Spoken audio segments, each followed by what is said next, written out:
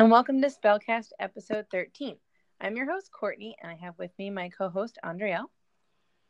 Greetings, friends. It's great to be back. This is lucky episode number 13.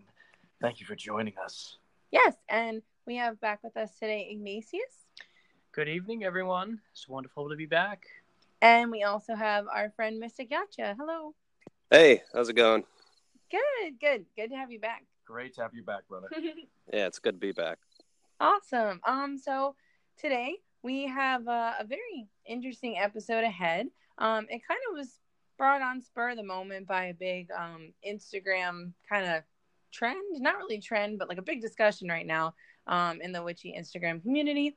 So, but first, before we do that, I would like to make a shout out to all of the Spellcast supporters. We recently started listener support on Anchor. We're still working on Patreon. We haven't gotten a chance to do it. August has been kind of ridiculous. I'm sure you guys have all seen my posts on Instagram about it to kind of keep you up to date. But anyway, we're working on Patreon. But you can always donate to the show through Anchor. There's special perks that come along with that, of course. And, I'd like to thank everyone that has supported so far. On Instagram, his name is R3GD3Z Ernest. And also XFX, I hope I say her name right, Ashley, and of course the Winter Witch, and Winter Witch Spirit. I really appreciate you guys. Thank you so much for donating to the show and help keeping it running. As we go, we're going to be able to get better and better equipment and deliver an even better show for you guys. So thanks so much. And if anyone wants to support and donate, you can go to anchor.fm/spellcast. You can always reach out to us too if you have any questions. So Andriel, I think, is going to start us off today with our lucky number 13 episode. Wonderful. So, for those of you in the magic community, 13 is not a number of bad luck so much as it's a number of great power. And one particular deity that is associated with that particular number is none other than the Greek goddess of witchcraft and the crossroads, Hecate. She is a beautiful entity who I have had quite a pleasure of experiencing on multiple occasions. She's a lot of fun, commands respect, and is the most ancient of deities. She goes back further than the Olympian gods, and she is the only Titan god that Zeus revered and respected. So I suppose we jump into, I guess, a little bit of our own experience and a little bit of trivia about Hecate. Not to, there's kind of a pun there because the Romans actually elided her with the goddess Trivia, but that's neither here nor there. Oh my god. Mystic Yacha, do you have any experience with Hecate? I do enjoy reading about her a lot. I haven't really worked any rituals or anything around her, but you're saying that she's older than the Greek pantheon? She is a Titan deity in the Greek pantheon, so she predates the Olympians. Oh, okay, I see what you're saying. So when Zeus took over and overthrew Kronos and Uranus, all the other Titan deities, he put them in, I suppose, for lack of a better word, put them in their place in regards to mythology. Yeah. But for some reason, Zeus revered Hecate enough and respected her enough. He gifted her with multiple gifts and pretty much let her do her own thing. Unlike most deities, she is not particularly bound to a particular area. She can travel wherever she wants. As a being of the crossroads, she is not constricted. She is very far-reaching. There are many interesting tales about her and how she kind of stands out in comparison to every other deity. Not that it's a linear comparison, but she definitely is the most unusual, such as magic in and of itself. Yeah, that's awesome. Yeah, I love her. She was she came to me in particular last year around November, around the time of her feast. I want to say that's November 17th is the Feast of Hecate. Yeah, I Or think so. Yeah, when we were in Italy, it actually is the first time we made contact with her. And I mean, since then, she's definitely been a deity that we kind of communicate with, along with Jupiter. They seem to be the two that really like to kind of talk to us and be around. So she's really, would you say she's prideful or more so like dignified? I'd say she's definitely very dignified. I think, much like a lot of us in the magic community that are a little more well adjusted, an ego would probably only come out to squash a dangerous ego that is very unregimented, an ego that needs to be brought down. So I'd say the only time she'd ever come into a place that's prideful is if someone really set her off. Yeah.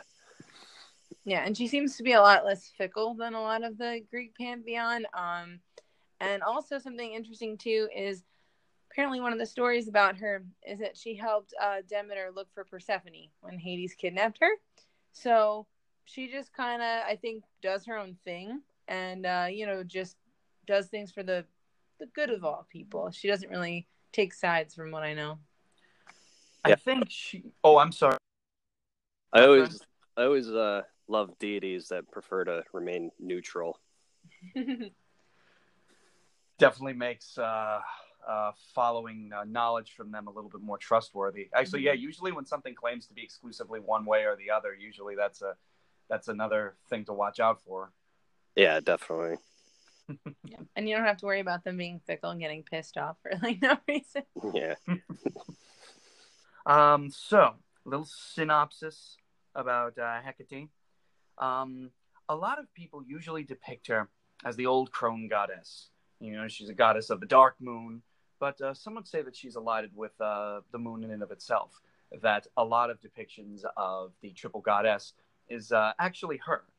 Some people say that she is only the crone side, and that Selene and I want to say Artemis are the other. Yeah, Artemis being the mother and Selene being the maiden. Sometimes these are, I suppose, interchangeable. They kind of change depending on who you ask. She, though, for the longest time, truth be told, Hecate was never really described as an older woman. That actually came after after Christianity and Catholicism was starting to spread, and the whole idea of an old witchy hag stirring their cauldron perverted the rhetoric of certain people. No, I'm not saying that she does not appear to people in an old wise crone form, but much like any other deity, I think they, whatever corporeal form they choose to reveal to you, has a particular purpose in how they want to relate to you and what it is they want you to understand, particularly in the moment. Oh, that's fascinating. Yeah, I mean, if I were to imagine her as coming in some sort of a form, it would definitely be of the crone. But I definitely understand what you're saying about appearing in different guises pertaining to like what what you're supposed to learn from her. Most definitely. Yeah, especially if it's about wisdom, you're gonna want to appear as wise looking as possible, because if you appear as the maiden, people probably wouldn't take her too seriously. Not that that's fair, but I mean, I'm sure these deities know how best to come across to people. Yeah, definitely. There's definitely something to be said about how features are with particular deities. Truth be told, there's and my co-host is gonna mess with me because I always use this friend of mine as an example. I have a wonderful friend who is also very deeply rooted in the occult. Her name is Rosetta, an amazing pianist and a good friend of mine. I always kind of imagine if Hecate appeared, if she is a triple, even any triple moon goddess, truth be told, would kind of have this particular dynamic, in the sense that she would kind of, depending on the angle, the time of day, the mood, anything in particular, could appear as a maiden, a mother, and a crone. As crazy as it sounds, my friend, she tends to sometimes look like she's an incredibly young lady.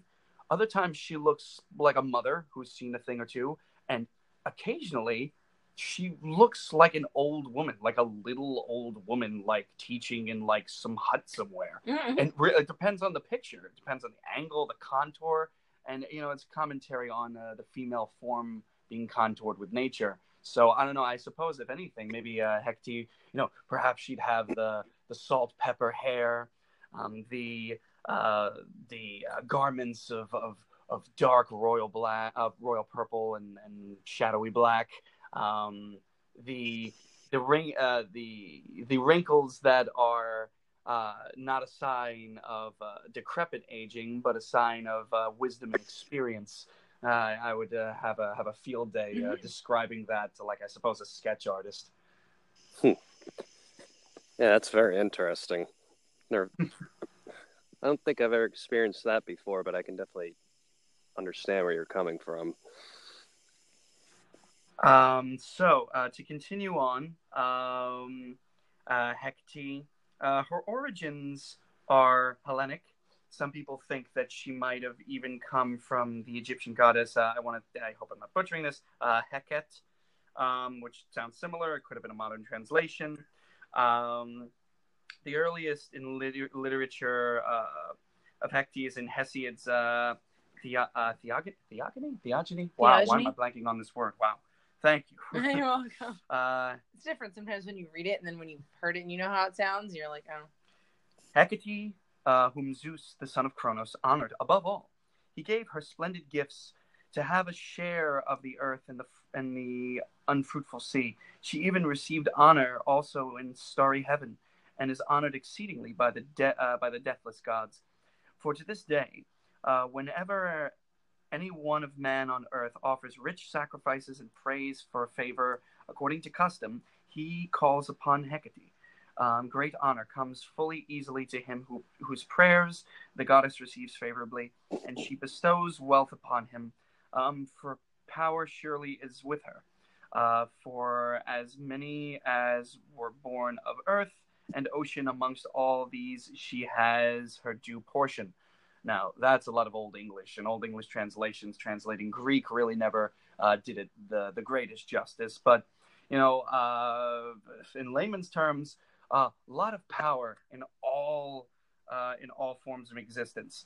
She is a very, I don't know if humble is the word, but I guess, she's humble in the way that she respects all people, but much like anything else in life, the most good entities are often the most dangerous.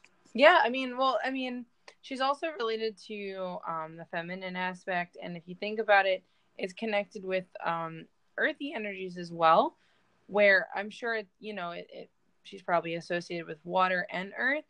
If I'd have to take a guess, but earth and nature, nature doesn't really think in good and bad. It just kind of is. Like, nature doesn't really do things because it wants to hurt people or other animals or anything. Storms happen because it's natural, and that's what needs to happen for balance. So I feel like that's kind of something you can tie to her, is she's not doing things to be good or evil necessarily. She's just doing what's best for everyone, what's just kind of needs to happen. So it's not coming from a place of bad intention or anything, or of hurting people or the intent to favor someone over the other. It's just kind of just how it is. Yeah, nature is also, besides ourselves, of course, like our greatest tool for witchcraft. Mm-hmm. I completely agree. Yeah. I know you definitely have your connections with Nature Mystic Gacha. I always see your Instagram and you living in your awesome little fort thing. Yeah, I wouldn't have it any other way right now. It looks pretty awesome. Yeah, it's really nice to just wake up to chipmunks and birds as opposed to like lawnmowers and garbage trucks. Fair. Yes, I would agree with that. So, continuing on. Hecate is usually associated. Her symbols are usually a key, with the old depiction of old keys, for she unlocks all doors. She is a deity of the crossroads. Usually her crossroads are depicted not as the four-way crossroads, but a three-way crossroads. But I suppose it depends. She is depicted with a serpent, the dagger, the two torches, and the main animals that surround her are the polecat and the dog. She's often depicted with a two-headed dog, not to be confused with the three-headed dog, Cerberus. I love Cerberus. From what I put together, the rough translation of the name Cerberus is just spot. I saw that. I really want to know if that's true. Anyone that's really good at decoding Greek or knows Greek, please let us know if that's true. As spy? Spot, like, you know. Oh. Yeah. Like a basic bitch named Bird Dog. Spot run. Yes, exactly. Hecate is usually when they sacrifice things to her back in the day, they would usually actually sacrifice dogs to her because dogs, were big companions there. But so that's the thing, is that sacrifice, like, they look at it. A lot of people nowadays look at it as, it's this brutal thing that people did. It's like, no, sacrifice back then meant, if a dog was being sacrificed, you're getting absolved to Hecate. Like, you're going to the best place. That's way better than we can ever do for you. I suppose somebody could pervert that out of that whole that Chinese dog eating thing. I suppose if there was ever anything humane in that, which unfortunately there isn't. It's not. No. Yeah, no, very very terrible. We do not condone that ever. But I feel like, I don't know. I feel like if I was a goddess of dogs and humans kept sacrificing them to me, I'd be like, I'll come get them. Don't kill them to give them to me. I don't know. I feel like I wouldn't want that to happen. I don't think any sacrifice should happen unless you're eating the whole thing and ritual. Spirit. Yeah, you're honoring your food and everything for the gift that it is. But to sacrifice something, I don't know. Whatever. People to cut it out. Yeah. Yeah, I know. Hecate spears her spheres of influence, so to speak, or the earth, the sky, the sea, all sorts of domains. She is the goddess of all sorcery, witchcraft, necromancy, all things light, dark, and gray. So a lot of, honestly, with any sort of modern worship, and some people, I think they got superstitious with certain worship techniques. Truth be told, Hecate has taken any offering. She has liked any offering, as humble as it may be. I always very much appreciated that about her. I never felt like I had to do anything extravagant to be able to talk to her. I'm not certain if she was in my dreams once. Once I definitely did have a dream about an old woman showing me how to control flames on candles. That's cool. Things that are associated with her. So again, the dog, the polecat, the toad. The plants are garlic, cypress, belladonna, mandrake, yew. Mandrake obviously being one of the most poisonous fruits. You should never pick them without wearing gloves. Well, don't worry, it's in the rainforest, so I don't think anyone's gonna get too close to them. The Craft Crossroads, our business, is actually attributed to her. Deities that are related to her are Trivia, Artemis, Diana, Janus, Rhea, Demeter, Sybil. Selene is close with her. Some people say that she is the mother of Circe or Kyrke, though that one is disputed. And yes, and of course, to bring things full circle, the number 13. So that will definitely conclude this portion of what it is we wanted to talk about. Definitely, it's only one time to do the 13th episode, friends. Exactly, it's a special episode, so we had to do something special. But seeing how she is the goddess of witchcraft, we want to use this as a ample time to transition and segue to these interesting things that have come into our attention. It's been all over the cauldron and all sorts of mainstream pagan sites and pages. Yeah. So the Cauldron's a Facebook page that we're a part of as well. And I saw this on Instagram. And at first, I try to remain as neutral as possible to most things. And I didn't want to get caught up in something that was really controversial and would just kind of cause people to be upset with one another. But upon looking at it, I realized that it's something important to talk about. And the thing that we're alluding to is the new Sephora Witch Kit. Now, it's by Pinrose. I personally don't follow makeup that much, and so I've never heard of that company, but people that do have told me that they've never done anything like this before, so it really is kind of like seemingly out of the blue. I'm sure marketing wise it's not, but compared to the previous products they've put out, this is something that's different for them and unusual. And I think we should talk about it because, well, our podcast is about bridging the gap between the mundane and occult. We're all about, education, bringing people together. And there's some great sides to this, having some witchy things being in mainstream society. There's also some negatives to it. So I think it's really interesting to go over. And it'll kind of be like a little bit of a four-way panel discussion here. So all four of us are going to respond to the opinions that I will read from some of my Instagram followers. Some of them will remain anonymous only because I didn't get explicit permission from them, although they did comment on a post that I said I would use for Spellcast. But anyone that's listening, if I read your comment and you would like to be named, you just let me know, DM me, and I'll just give you a shout out in the next one. I just want to err on the side of caution.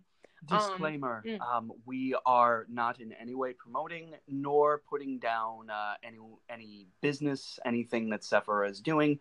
We are merely reciting opinions and stating philosophy and stating how we feel and really the truth and how it is that we see it. But again, you want something, go out and get it. Yeah. Don't let us stop you. But always be aware that there are other options out there as well. Mm-hmm. All sorts of things to consider. Yeah. Not to say that Sephora doesn't have a lot of other cool things. Sephora. Sephora. What am I saying? Sephora. Yeah, it sounds cooler, but I don't know what you're saying. I mean, who knows? That could be the right way to say it, and we're just not saying it right. Tomato. Yeah. But, so I think it's really cool to go over just in the fact that we're going to be just stating everyone's opinions. And it's an interesting topic. So if you want to weigh in on it afterwards, feel free. We can make a quick little thing about it in the next episode as well if anyone wants to add something. But the first thing I'm going to do is I'm going to read a little article from fastcompany.com. Now, I'm going to be completely honest with you, and this is one of the first websites that pops up when you Google Sephora Witch Kit. I just wanted to get a general mainstream article. And so having something that pops up in the beginning of Google, this is what most people are going to click on and probably read. So while it might not be the best news source ever, this is definitely something that people are probably looking at. And the way that it's written, I thought it would be something good to pull up because I think maybe this is what a lot of people that aren't familiar with the witchy community might think or how they might speak about it. So this is going to be the first thing I'm going to bring to all of you guys. I read it a little bit, so I will weigh in, but any three of you, please feel free to start the discussion after I read it. And I've managed to keep the price of this witch kit a secret up until now, so we will have honest reactions from the three guys here. So, the article is Sephora is selling starter witch kits. Now, the article says, Sephora is cashing in on the burgeoning witch economy. Glossy reports that the perfume company Penrose will sell a starter witch kit for the little wannabe Wiccan in your life. The 9-piece set, which will retail for $42, includes fragrances as well as various paraphernalia like tarot cards, bad vibe clearing sage, and a rose quartz crystal. Basically everything necessary for the ultimate slumber party introduction to the wonderful world of witchcraft as practiced by the modern GOP reader. I don't know what a GOP reader is, just an aside, but maybe people know what that is. So the article continues. Truly the only thing to add to the mix is a picture of patron saint Willow from Buffy the Vampire Slayer, a bespoke Ouija board made from sustainable wood, and a coven of like-minded girls eager to try out the latest witchcraft, then they cross it out, wellness trend. Sephora declined to comment, but confirmed it will sell the kit. The starter kit will be available both in Sephora stores and online starting October 5th. Not only is that in plenty of time to get every little girl hexing by Halloween, but it's more than enough warning for the Christian right to launch their inevitable boycott campaign. It's also plenty of time for real Wiccans to bemoan the mainstreaming of witchcraft. And the end If you can't wait that long to join Lana Del Rey in one of the many Facebook groups trying to hex President Donald Trump, head over to Amazon for even more complex, a more complete Witch starter kit. I'll bet one without the pretty packaging and on-trend wellness vibes. I mean, to be fair, Lana Del Rey is quite attractive. And probably cool. I don't really know her that well, but I'm going to say she's awesome. And also, it's just funny that people are hexing our president. So everyone can get behind that one, I think. It's a damn shame one way or the other that it has to be that way. Yeah. So, what do you think about the price, I guess? I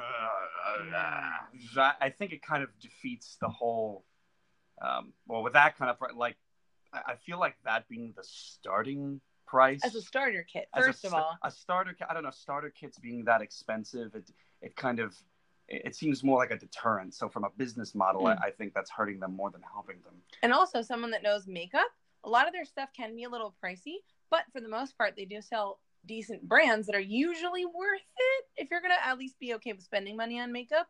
But this includes 9 little sample perfumes, the tarot book, like it said, the sage, and the quartz crystal. So to break that down, I don't think that really adds up to $42, though I'm not going to say I know the price of the perfume they're selling.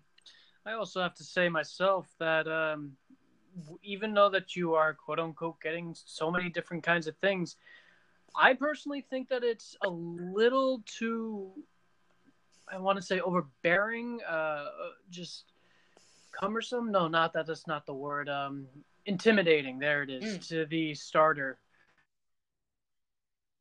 doing things such as this, and it doesn't seem all that right to first off price it at such a steep quote unquote starter kit, and then on top of that to provide little direction as to what to do. So I think that's a very intimidating aspect that they added into it. Did you just say it contains a tarot deck? It does. Talk about intimidating. I mean, Jesus. And how much did you say it was again?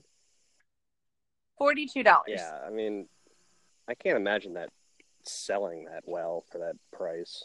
I don't. No, and for your Hitchhiker's Guide to the Galaxy fans, that's the answer to life, everything in the universe. But I'm gonna go with not a good price. Yeah.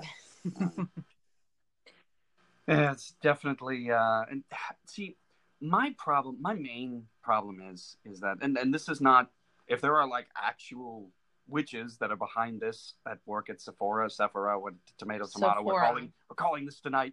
If they're actually the ones behind making this, then hey, more power to you. You finally found an outlet for that sort of success. But I don't know, something inside me senses that, that something is maybe being exploited and flat out appropriated for the sake of capitalistic big business. And that's not to say that, people can't grow. I mean, but I'd also say, if you're looking for like a starter kit or things that, are, and this is not just promoting ourselves too. I'll promote a bunch of things tonight. The Craft Crossroads offers things like that, but outside of us, there's 13 Moons. There's give us some of our friends' names that make some stuff. There's Astoria Culta. Yeah, Astoria Culta shop. She has jewelry and everything, and it's all occult related, but she gives you the explanation as to what she's using and what the symbols mean. There's Envision Crystal. There's a whole plethora. Hell, we can put those in the show notes. Truth be told, and this is not to steal business, but simply to be like, okay, well, if you have the opportunity to support someone who's making these things with their bare hands, not mass-producing something. I mean, things that are, mass-produced tend to be stripped of their earthiness, and things that are created with care by a well-practiced witch often might be a better place to go. Plus, I mean, supporting local business, we have to support local business unless we are to be taken over by big box stores, honestly. Yeah, honestly, and that will strip certain things out of it. And truth be told, I mean, starter, I would literally keep it. What a starter kit would be like. Okay, what are you trying to accomplish? Perhaps a simple spell. And what do the cards have to do with anything? I feel as though they're just mishmashing all of like occulty stuff together that they like feel is spooky, and they're like, this is what people want. Yeah, it seems a little. It seems like we're putting Like we're putting seasoning for chicken in with fish. It doesn't make any sense. Yeah. Although, let's throw this on its head a little bit. Even though that it is a little bit random as with what they're trying to promote, and not really fully understanding as where, why, what is being put into this. But at least we can say on a positive note that they are using a name to put out there saying that this is still acceptable kind of things. Yeah, I mean, that's a lot of people's argument is now, instead of having to worry about being burned at the stake, a lot of witches are happy that something's mainstream because people are just going to start accepting it. I mean, and whether that means people embrace you with open arms or they just kind of tolerate you and coexist now and don't attack you. Either way, I mean, that's or they good could stuff. just be reacting like, you know, how Christians do with those $8 Ouija boards that used to be sold at Toys R Us. Oh my God. And I'm going to say this, like I always say this, and a Paranormal Chicks, Donna and Carrie are going to love me because it's like a thing now in their Facebook group. But if you have a Ouija board, just draw a circle. Like, just, whether it's a toy or not, you just draw the circle, be safe.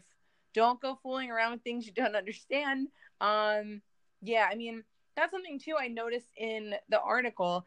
It said that, you know, for like basically wannabe Wiccans or people that are starting out, and what they said just really reminded me of when I was in high school and I started looking into witchcraft, and I was so nervous that I was going to say the wrong thing or do the wrong thing or get myself like cursed or, you know, get possessed by something. I mean, you know, granted, I'm a little bit of an over worrier, but it also made me very cautious as to what I was doing and being aware.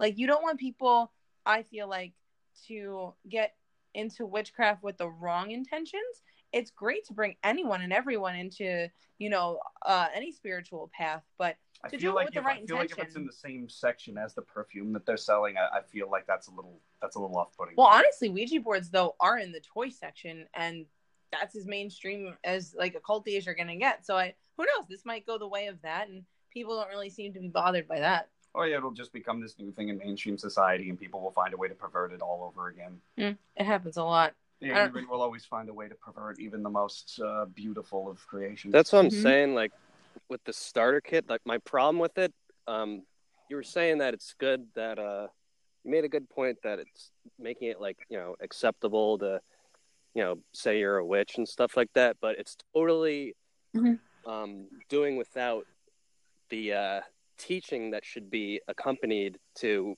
the practice of witchcraft, is that everything comes from within and, you know, energies and things like that. It's just like, here's a rose quartz, here's a tarot deck, and here's sage. Like, you know, it's kind of just belittling the whole practice.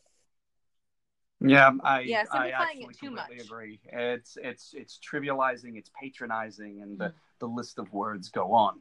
Yeah. So how about, let's piggyback off that idea a little bit. How about we just tell them to add a resource list as to, say, enough of someone maybe who's within the company who knows that kind of stuff, to say, hey, here's a list of references in which to look up so you're not completely going in blind. Yeah, maybe in a perfect world, but I don't think it really worked that well. I mean, I feel like, you know, people who are into witchcraft are just like drawn to it and will find a way to find their quote unquote starter kit. You don't need to go to Sephora for it. You know what I mean? Yeah. I hear the angst in your voice behind that. Yeah, I mean, and the thing is too, find like your local shops, local people that are on the same spiritual path or spiritual path you're interested in. Now, when we have like our Lazy Witch spell kits, we include instructions to go with it. They're all specifically labeled for certain themes. We're not giving out anything that's complicated. We're totally here for advice. We'll answer any and all questions along with the instruction list. And I mean, I don't take these things lightly.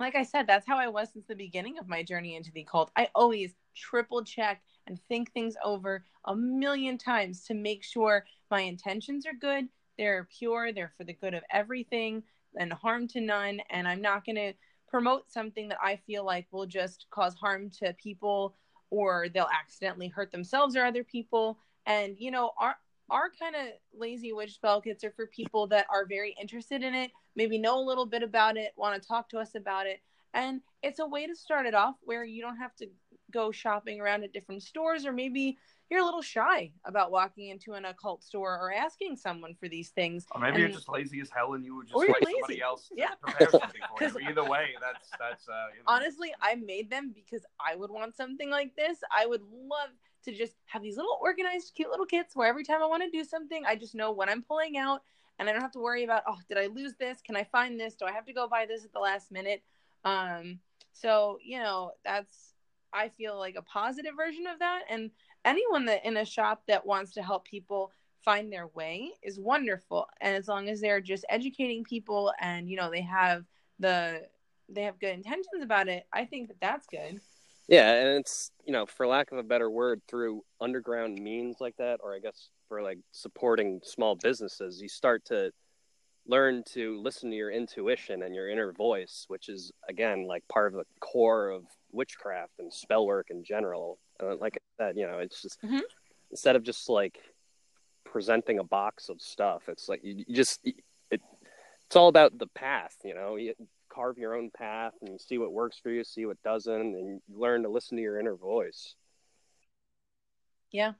It's I suppose you can compare it. I mean, this is a different level and obviously a different time, but I suppose you can compare it to making the Bible translated and easily accessible to people. It gave people a lot more access to a lot more of an easier access to that literature and the history behind that spirituality, but it arguably diluted it. The translations made a little bit base what was actually being said and what was actually being conveyed. And then there were too many cooks in the kitchen, too many people thinking that they know what it is they're doing, and thus perverting things even more than they should have been in the first place. Yeah, exactly. That's a great way of putting it. Yeah. I suppose buyer beware. And that goes with any of us, friends. Buyer beware. Of course. Again, like Mr. Gacci just said, use your intuition. That's basically, you know, step one in any spiritual path that you want to follow, is getting in tune with yourself and your intuition. And I have a lot of people were really cool about commenting, and I think that everyone had great responses. So that's why I want to read them on this podcast. And then that was my whole inspiration for it. So thank you, everyone, for commenting on my post. We're going to start off with one of the Anchor supporters, actually, R3GD3Z, which I love his name because it's just awesome. It's fun to read. So Ernest, yeah, he said in his comment, I read a few articles on this, and I have an array of opinions. First and foremost, it shows that witchcraft, the occult, and paganism are entering a point where they are becoming less of a niche market. They are more easily accepted by the mainstream. This means that the community is growing and will continue growing. Growth isn't necessarily bad, but it does present many issues. Initially, this means there's a greater demand for witchy items and information. I personally don't think large corporate retailers will meet the demand, especially in more rural areas. That being said, I think local shops and internet retailers will benefit immensely as they will have more variety in terms of both information and inventory. So, I mean, I think that's a good point and said really well. I think from a consumer standpoint, yeah, I think that makes sense. Mm-hmm. And that's the thing, too, is, I mean, there's a very fine line with this. You're going to have to go between a business mind and then the more just intuitive mind. So it's not saying, you know, I mean, you always have to balance things, and that's hard, is finding the balance here. Yeah, that is the great challenge in life, for sure. With anything and everything. I suppose there's probably a bunch of people that have been trying to get into the craft for a while, that have been praying to the deities. Oh, make it more accessible, make it more mainstream. Oh, okay, well, be careful what you wish for. Literally, Witchcraft 101. Yeah. And the next one we have is by Kali Witch. I hope I said that right. She says, I don't know. I don't like how people are acting like witchcraft is some exclusive club. A lot of people start out as the teenagers they're mocking who are interested in the occult, and something this accessible could be great for them. With so many people having major problems with their family and losing their support, Because of their practice, I can only view its mainstream growth as positive. I only hope they have 1, accurate info, and 2, ethically sourced produce. So that's a big thing I know that came up in discussion is the white sage and the quartz itself. Now, I think that's important in any local shop or anyone that buys or sells those items, because we do have to be conscious of where they come from, just like anything that we consume. And I also think that there's a little bit of forgiveness room, because sometimes you just don't have access to knowing where things come from, and you do try your best. So don't beat yourself up if, you're trying really hard and you accidentally buy something that's maybe not ethically sourced, or, again, you just kind of have to do your best. But it is good that the mainstream thing is maybe now people won't get made fun of as much. Maybe people aren't going to kind of make fun of people outright. Granted, there's always that catch-22 of, I noticed as well, things that were uncool when you were in high school or whatever are like suddenly cool. And like, it's weird when you've always believed it and you weren't doing it to be trendy, but now it's trendy. So there's always that little bit of, Well, so here's my issue is that from a cultural standpoint, and from people being, persecuted, like, imagine, okay, so we're talking, I suppose, witchcraft. And when people think like neo-pagan witchcraft, the first thing they think of is Wicca. And when they're thinking of Wicca, Wicca combines the Norse, it combines the Celtic, it combines tail ends of Sanskrit, and little things that were only made available to us because of the mainstream publishings from the Hermetic Orders of the Golden Dawn, from people like Aleister Crowley, Arthur Edward Wade, the great pioneers before us. But imagine if you put this out, you put out each individual pantheon, people who have had this in their family for long periods of time, or people who have gone through a great struggle by adopting themselves in. You're trivializing and patronizing all of the torment they went through. Be like, oh yeah, here, it's cool now. You just get to decide that it's cool now. And what if we were doing diasporas that were a bit more marginalized, a bit more misunderstood, such as Haitian voodoo or Santeria, or even certain sects of native shamanism, whose deities tend to come off a bit more earthy, a different type of primal, a bit more misunderstood. I'm certain that and to a point, society always has done this. It's a double-edged sword of getting it out. On one hand, you're getting this information out to people, and that's better than letting it die altogether. But at the same time, you are perverting it, vilifying it, and causing it much more trouble. So I think we have to be very delicate about how we approach these things. I believe that, personally, my look on it is that the world is getting more and more dull and just kind of black and white and squarish, and that naturally, like, every year, there's more and more people who want to, like, bridge out and try different things and,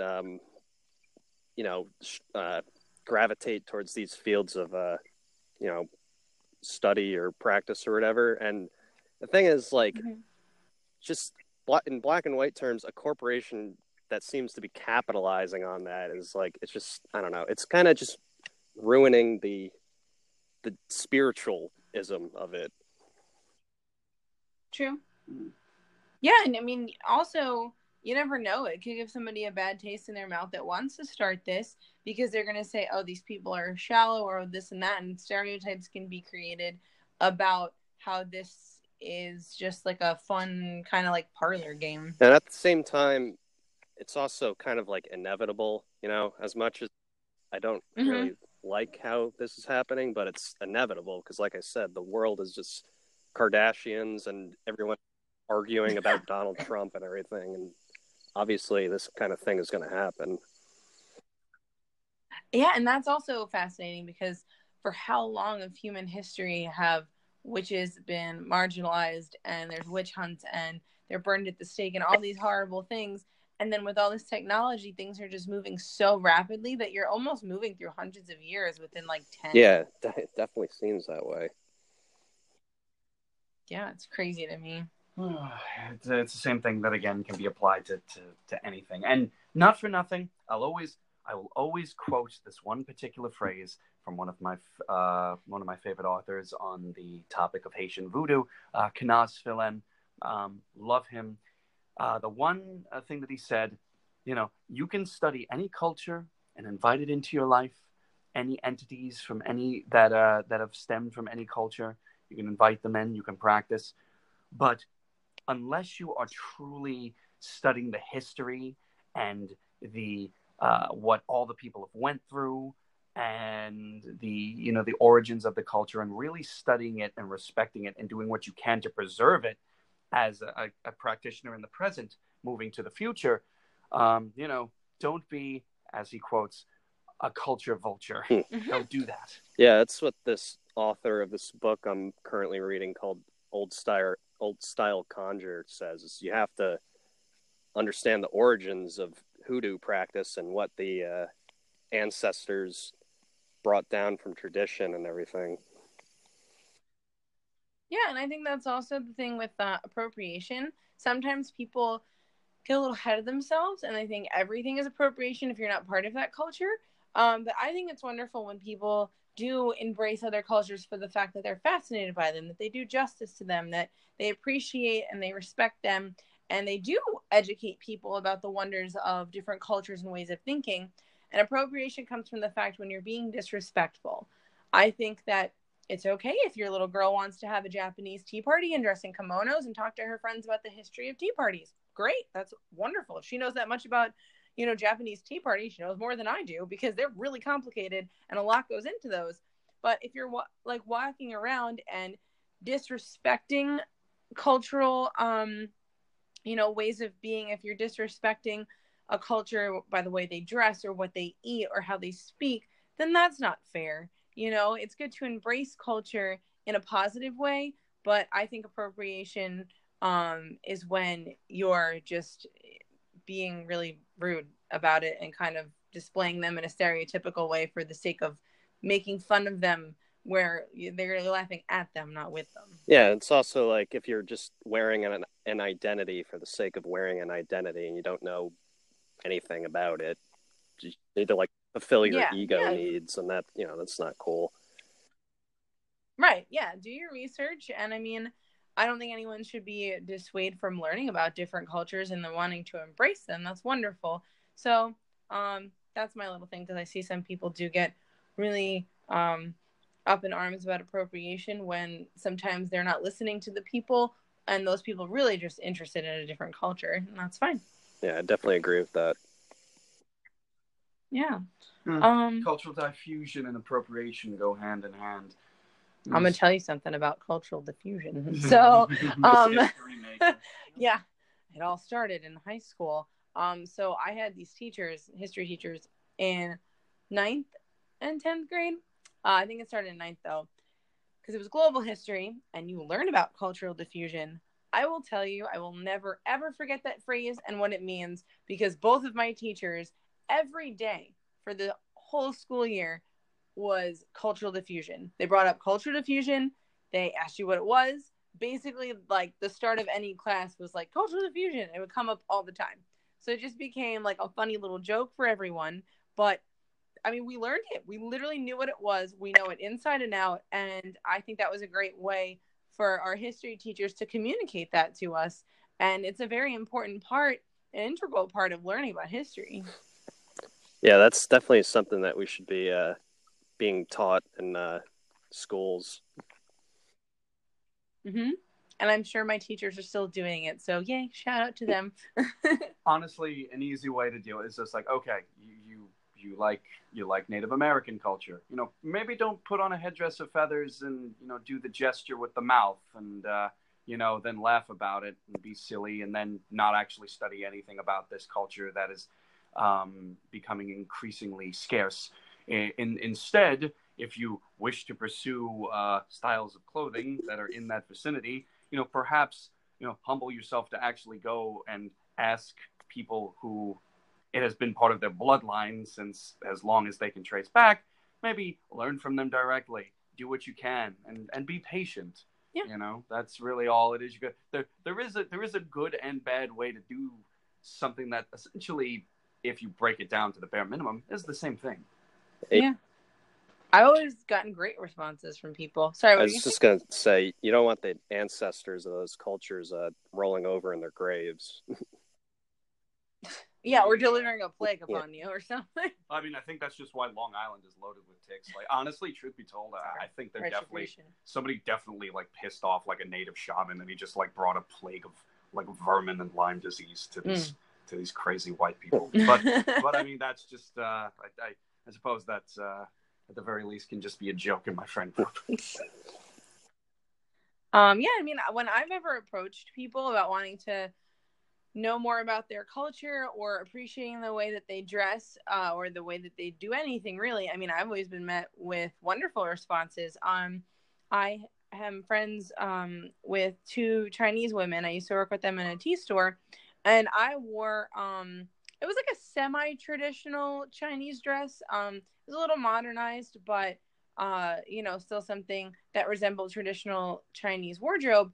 And I wore it to work one day, and I was a little afraid because I was like, well, I mean, I really love this, and like, I'm very interested in where it comes from, but I don't want to make anybody upset.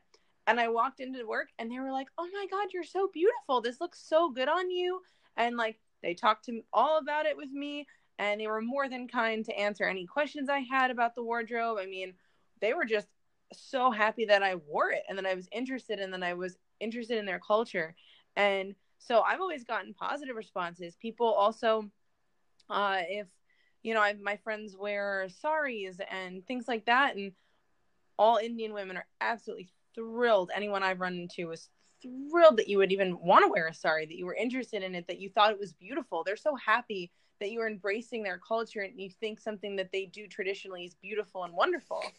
Yeah, it's interesting how, in my personal experience, that like anybody outside of the metropolitan area is like so incredibly nice. Yeah. It's like so hard to get used to. Says someone from the tri-state area. We all know. Yep. And yeah, I mean, it's funny because when I look online, honestly, it's a lot of people that aren't part of these cultures that are accusing people of appropriation. When, like I said, most people that are actually from the culture, when they know you're being respectful and genuinely love something about their culture, they're more than happy to talk to you about it. Yeah, it's got to be a great delight to see that somebody genuinely interested in it. Yeah, because I'm sure people get, so much like crap for it and stereotyped. I mean, if you're actually excited about something, they're more than happy to embrace that. And that's the only way culture truly stays alive and it travels. How can if you say, plus honestly, it's basic human psychology. Honestly, if you say you can't do that, people are going to do it, and they're going to do it in the most spiteful way possible. There is no limit to how jealous and petty humans can be. It's so textbook. Like, this is just psychology 101. This isn't even like psychology like high level. It's so easy to put together. And, people want their culture to survive. They want their culture to be respected. But there's something to be said about, oh, you can't do this. You're this type of person. That is going to piss people of any background off. It makes you feel as though you're not good enough, or it makes you feel that you can't connect to these things. But the human condition is universal. It also puts like a bad taste in someone's mouth, like who's trying to get into a culture or their sort of customs, when someone's saying like, oh, you can't do this, you're not part. It's like, then you just kind of realize that these people are coming from a place of ego and not like spiritualism that you maybe would have thought was part of it. Mm-hmm. Yeah, exactly. I completely agree with you. Cool. Yeah, no, excuse me. Great stuff to bring up. So another anonymous person also said, while I understand a company realizing the selling points of cashing in on the #pagan trend that is currently happening, and the fact that this may allow some Sephora shoppers to begin their path into something they were afraid of admitting until that point, I also know that intention is everything in the craft. Mass-produced tools are soulless and lack magic, which any discerning practitioner will come to realize with time. I hope this will be a positive situation, and small businesses will benefit the most in the long run from this product release at Sephora. Yeah, it's kind of like a double-edged sword, really. I mean, yeah, and a lot of people are, mentioning that, and This one too, the next one says, in my opinion, it just looks like Sephora has crunched the numbers and has seen that a certain age group are interested in this sort of stuff and are hoping to draw in more customers. I don't believe the company has any interest in the deeper meaning of tarot or sage or crystals, and it's just in their hopes that big YouTubers will buy it and promote it. I may be wrong, but that's what it seems to look like to me. Also, furthermore, I was under the impression Sephora sold makeup and perfumes only, so it's really strange that they've included tarot and stuff to make it true to the name. I have added various sample-sized bits of perfume. I don't know, it's just weird to me. Well, I mean, it seems to me that the New Age community and just people interested in magic and the occult in general is more so feminine than masculine at this point in time. So to me, it would make sense to market it in a, makeup corporation. Yeah, I mean, I think whoever decided to come out with this from a marketing standpoint is a genius. They definitely know what they're doing. It's just hard because, with business, sometimes it doesn't always have a soul. What about taking a spin on this way? Because I was mulling this over for the past hour. I know I've been very quiet, but this is when I get my real deep thoughts and I start to interject. But what if the fact that someone within the beauty industry was not really trying to appropriate, as we were talking about before, about this kind of culture, but more so trying to promote that this kind of living, the pagan world, the Wiccan world, the people who practice this kind of stuff are truly beautiful. Because this is through a beauty company, is it not? Well, that's a nice thought. One could hope and one could pray. Yeah, I mean, on the positive end, that's great though to bring in. Hopefully, right? I would like that to be true. Let's just put it that way. But and now we are on the commentary of rhetoric, and as the great Greek philosopher said, rhetoric is the art of controlling the minds of man. Okay, let me just completely negate of what I said. And on the other hand, who is going to be able to curse anyone with a tarot deck? Yeah. I mean, I suppose theoretically you could probably take like the devil in the tower and use the iconography to induce a curse in a binding poppet sort of spell. But in its raw form, no. And nobody's going to put that together. And they just have sage and rose quartz. It's not like they're going to be able to do anything with that. Cool.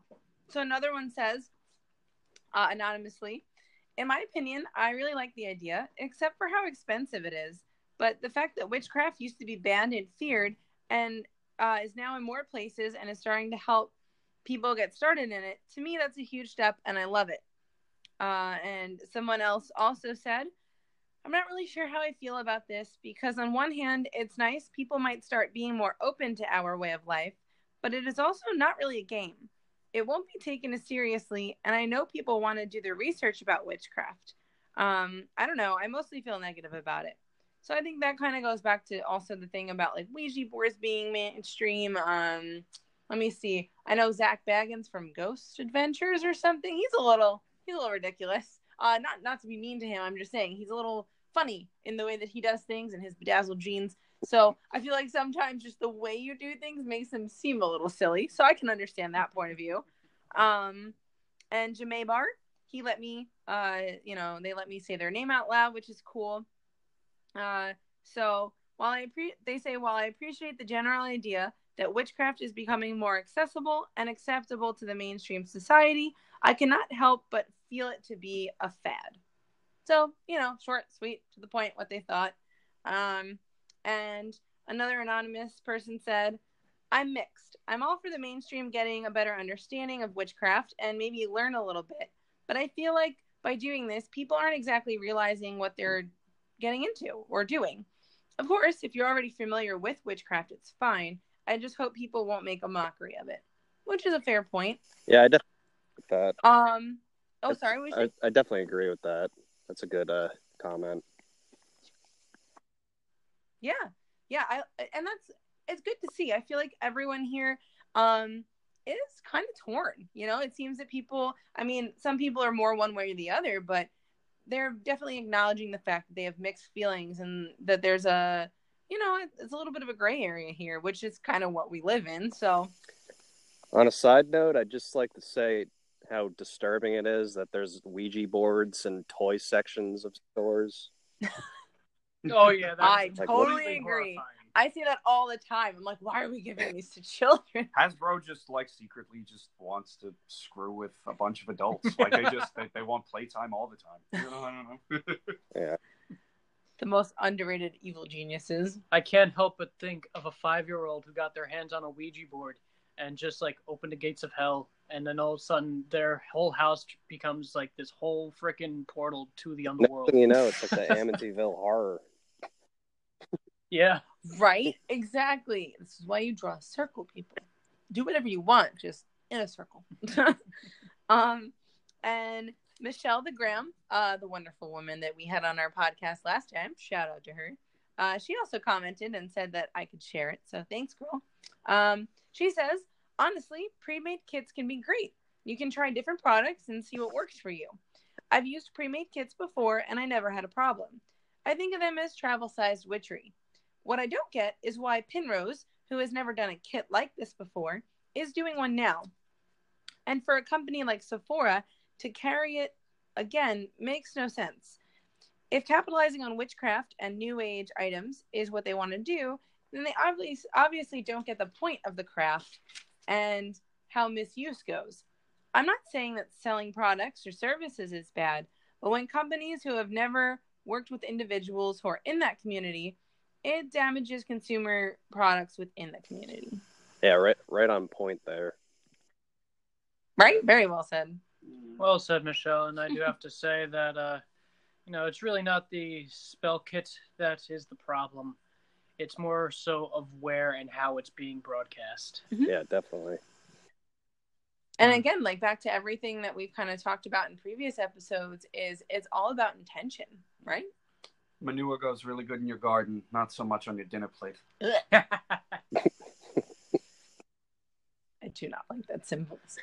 I don't give a crap what you like. I see what you did there. Punny. So punny. Oh my god. Yeah, I mean, like I said, everyone has like super awesome points with this, and I'm really glad that we went over it because it's gone really well, I think. Yeah, I think we pretty much covered everything with it. Yeah, and I'm really happy to announce that while I'm recording this on the Anchor app, it seems that it lets me go over an hour without any problem. Woo! That's dangerous, though. No, we're never going to shut the hell up. I know. That means bad news. I know, for before you. we were trying to be like contained, and now it's just free for all. So yeah, and actually they let you do like editing within their software too. So I'm gonna do that on the computer hopefully, and not to like try to put us over or anything, but we've been doing these podcasts straight with no editing. Just gonna put that out there.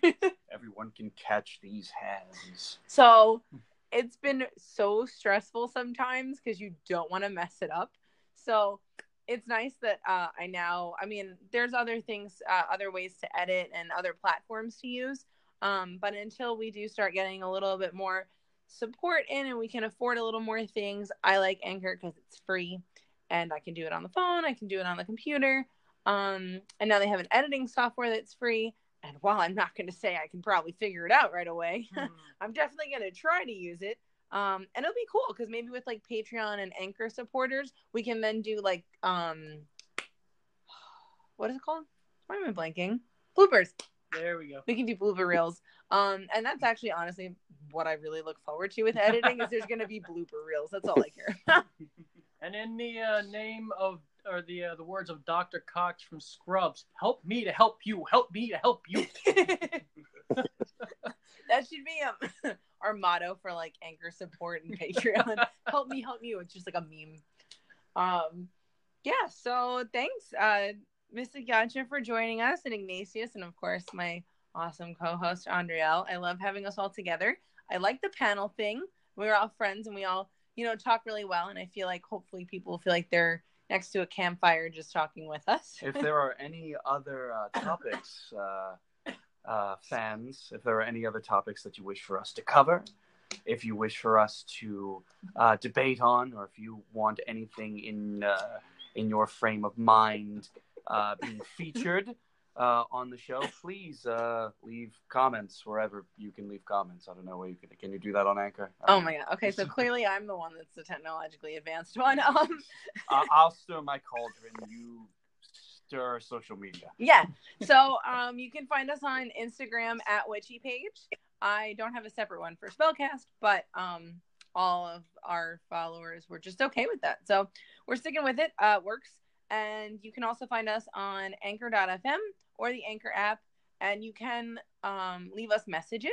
I've never gotten messages before, but I feel like I'd love to open the app and have a cute little message. I'll totally play it in the episode if you do it.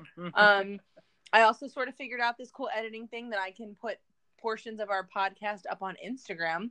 I haven't practiced it in a while, so I may have to relearn it, but I want to do that. And also for our Anchor supporters and future Patreon people, if we do have another kind of like panel discussion like this, I want to be able to include your messages in the podcast. So if you want to record them ahead of time, I can splice them into the podcast so you can say it live. And if you want to even maybe do an introduction or something. So that's a really cool thing about being a supporter, is you could possibly do an introduction or an outro or something for us. And also, with the higher tier things, we might even offer being a guest on the show kind of thing. So yeah, and also on Facebook, Witchy Page, you can follow us, but I also have Spellcast Podcast, the Facebook page, which I absolutely promise I keep saying this. I will keep up to date on show notes at some point. And then we have the Spellcast Podcast. Don't shake your head at me. No. Spellcast. I'll tell you later. Okay. Spellcast Podcast, private Facebook group. So just ask to join. I'm totally going to accept you. And we also have Spellcast Coven, which is for our Anchor supporters and future Patreon people as well. And we're on YouTube.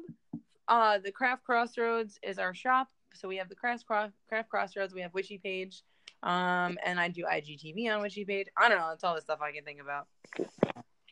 Wonderful. I think we've covered it all. And you can leave us messages. Basically, this was the point. You can leave us messages on any of those platforms. Oh, and you can email us, witchypage@gmail.com, if you like. If you want to talk about anything, if you want to just say hi or whatever, we're cool with that too. And if you want to rate and review us on iTunes, Anchor, Spotify that we're now on. I don't know how that works with our rating on Spotify, but if you listen on Spotify and it'll help us to like, or however they do it there, rate and review us there. The magic algorithm by the computer gods that just decide if you get to be mainstream popular or not. I don't know. Yeah. It's kind of like in Smash Brothers when they just drop like all the good items in the best player's hand for some reason just to murder everybody else. And I know there are some gaming witches out there that definitely know exactly what the freak I'm talking about. Yeah. And we'd really appreciate it if you did make us player one in that regard and really help us out. And we also understand too with finances and stuff, if you're not able to become a financial supporter of the show, simply sharing things, rating and reviewing, even just saying hi and that you love us, super appreciated. And we're all around just appreciative and loving and accepting of everything. So thank you guys so much for listening. We're over 1,000 downloads, which is absolute insanity to me. And we're only at episode 13, which is crazy and awesome. And next week we'll probably be doing a part 2 of the tarot and divination. I know Michelle the Graham would love to join us again. So we're planning to do that next week. So stay tuned for that. And thank you guys so much. Just remember, there's a little witch in all of us. And always remember, friends, the spirits live in the mirror. Thank you, guys. We'll see you soon. Bye.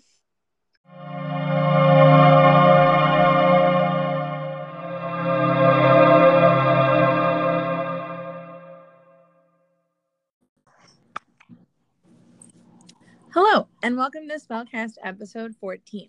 I'm your host, Courtney, and this is my co-host, Andrea. Greetings, friends. It's great to be back once again here. Tarot Part 2. Yes. So we did mention that we wanted to do that. So here it is. We actually managed to get it done relatively quickly. We hope you enjoyed the last episode.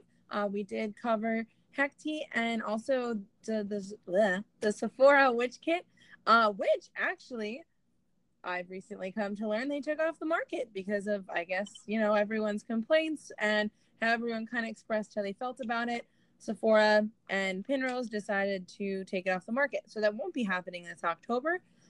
So celebrate or be upset or I don't know, whatever your opinion was. That's kind of what's going on now. So we could probably talk about that too. But before we get into that anymore, I'll introduce the other guests that we have with us today. So Ignatius is back. Good evening, everyone. I hope your inner furnace is burning bright. Nice, because get it? His name has to do with fire. And You see what he did there. and Michelle is here again with us. Hi, how's everyone doing? Good, how are you? So good to have you back. Yay. So what do you think I'm about glad to be back. the witch kit thing? Yes. I actually just updated an article it was like a listicle article that I wrote that included y'all's podcast. I put a link to a website that did a cancellation post about it. So. Oh, okay. Awesome. Well, Yeah. Thanks for including us. No problem. I thought it was a very interesting conversation, so why not include it with everyone else's opinions about it? Oh yeah, no, that's a great idea. You are breaking up just a little bit, so I hope that doesn't continue. But if we have to ask you to repeat anything, sorry in advance. Helps. Uh-oh. Yeah, no, you're still kind of breaking up. Hold on. Can you hear us now?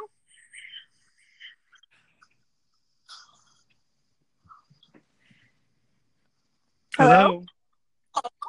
Yes, I can hear Okay. you. There we are. Oh, good. Okay. Sorry. It's okay. Sometimes it's our app or however it calls people around. Yeah. Okay. So, sorry. Back to episode 14. Yeah.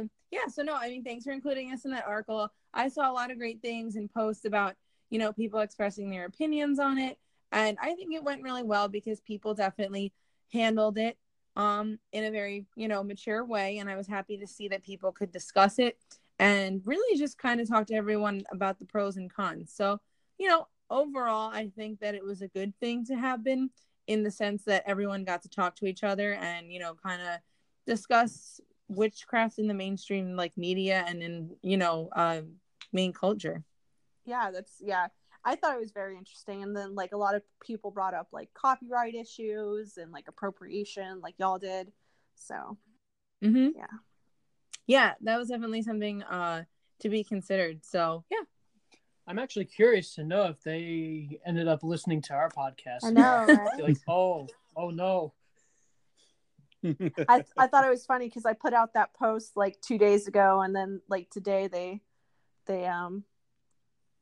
did a cancellation on it. I was like, oh, I wonder.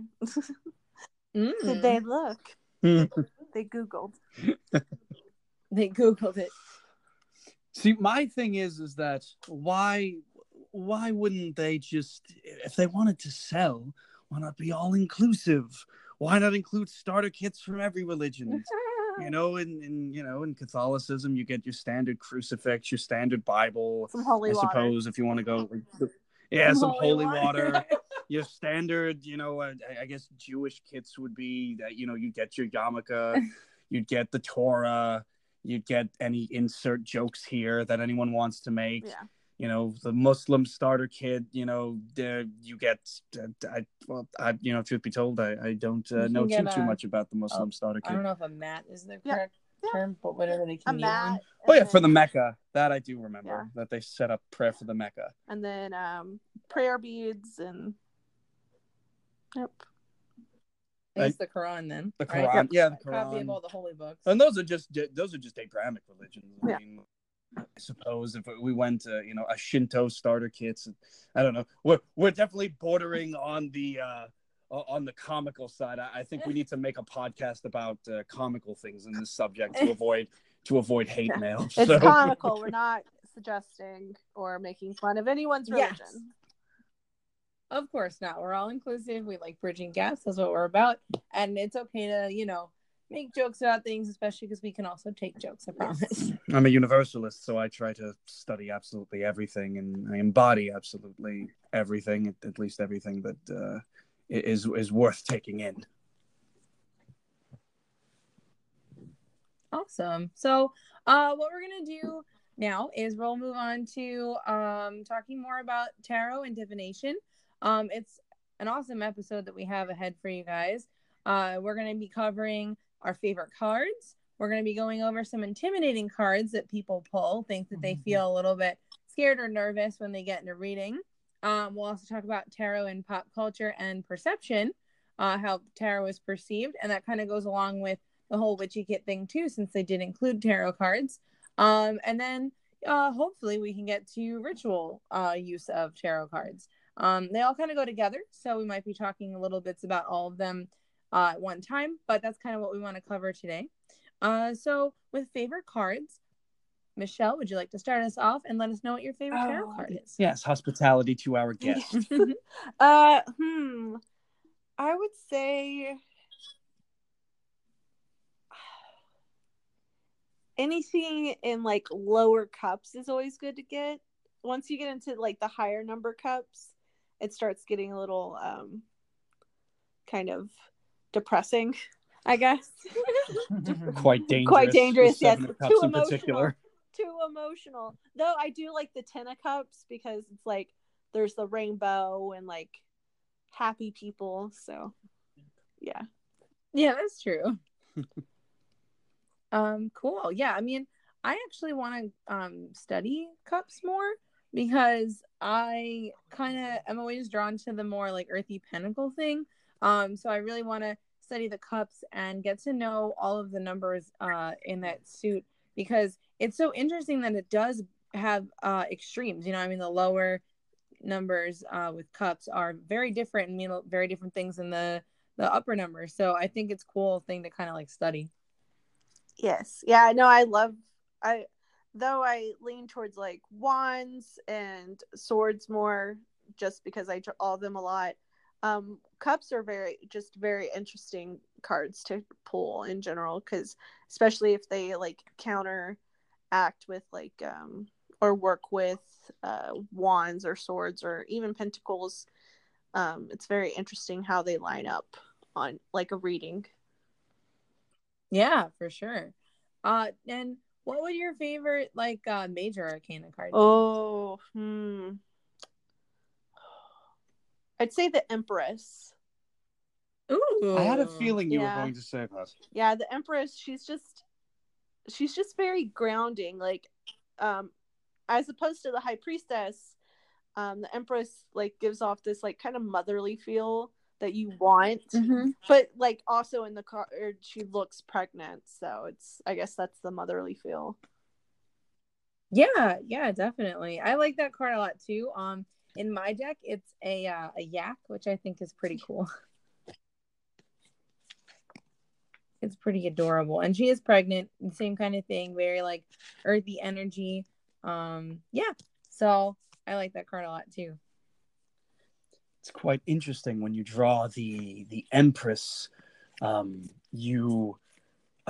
you draw her in combination with certain things, depending on what it is you're asking, especially if you're seeking the future, I always found it interesting that that card is most known for, like you're saying, motherly. So it denotes pregnancy a lot. Surprise pregnancy, later pregnancy. Usually when you draw them in tandem with things like the Ace of Cups or even the Magician, or certain cards and certain combinations. Yeah, I never thought about that, like how she interacts with different cards. Like I look at it whenever I look at a spread and I see her, and I'll be like, all right, who is she next to? What is she corresponding with?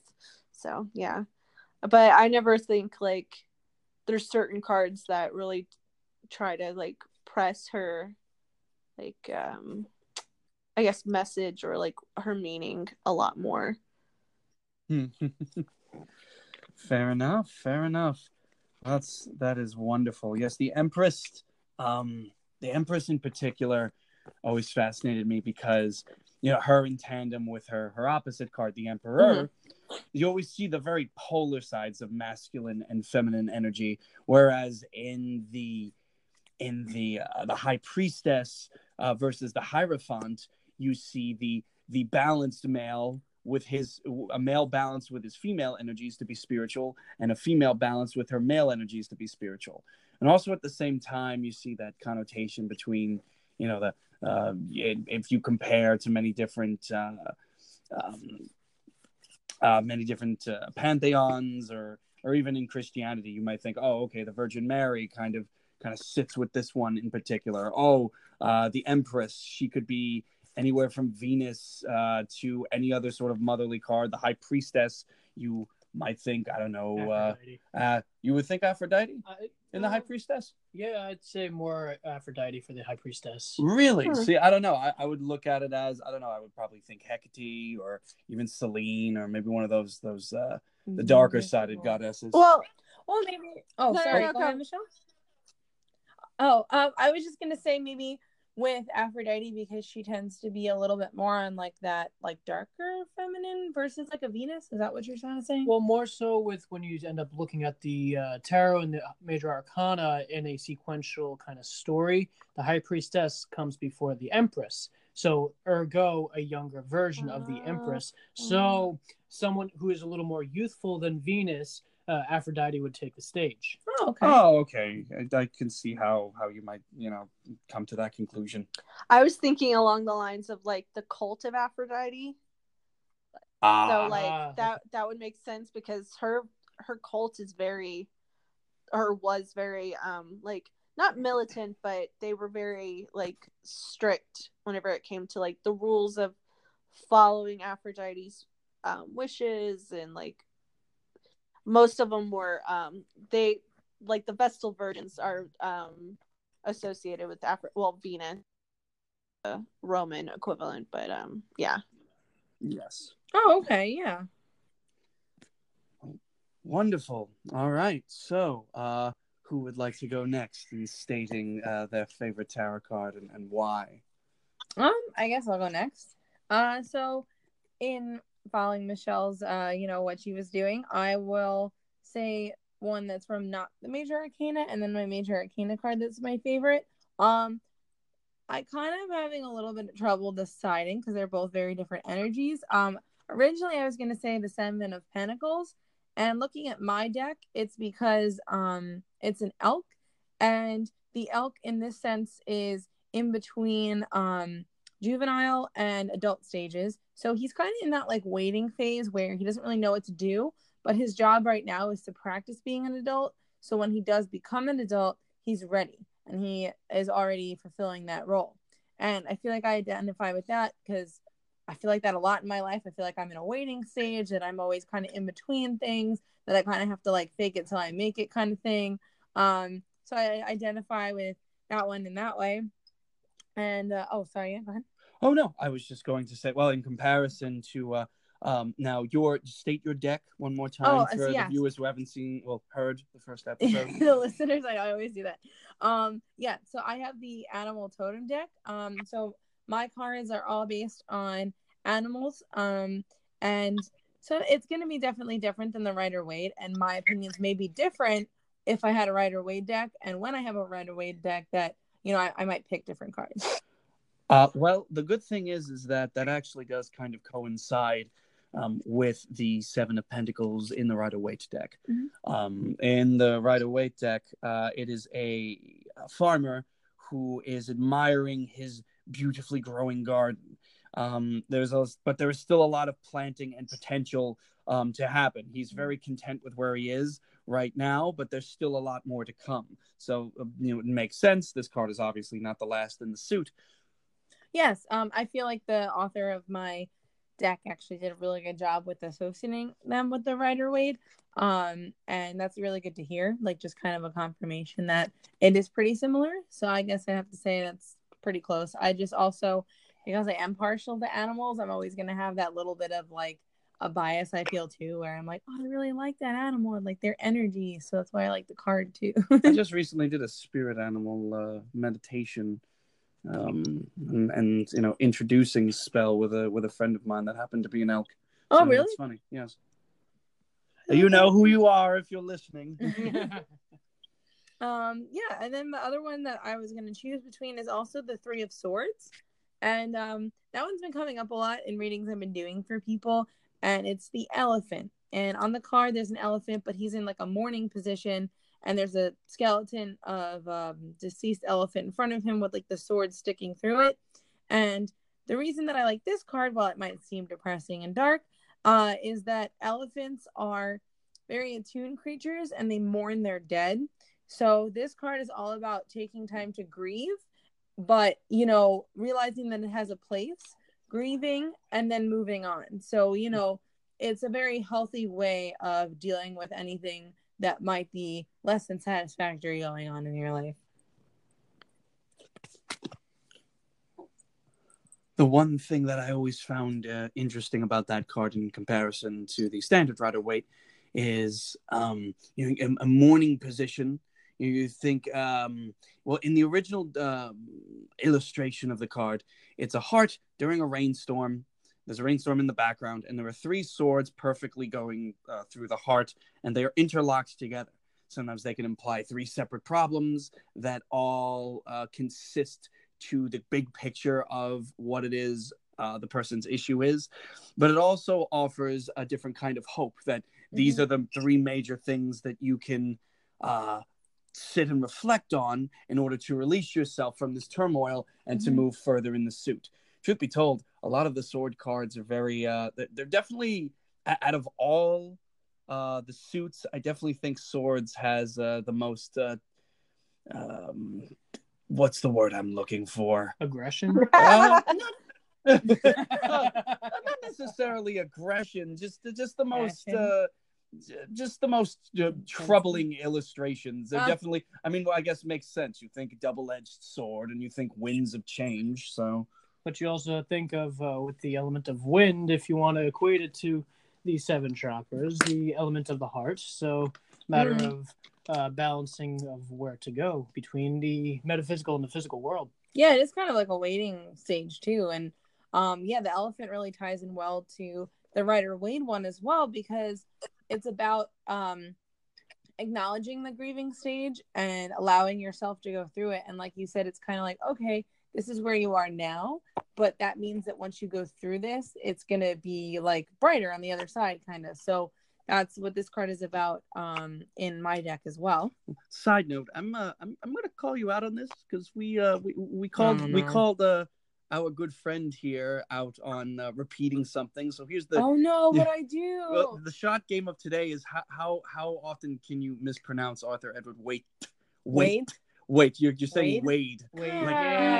Like Wade Barrett or Wade in the water. All right, well, now you guys have another shot game, which is awesome. And it was already 4, and I'm doing the hard stuff.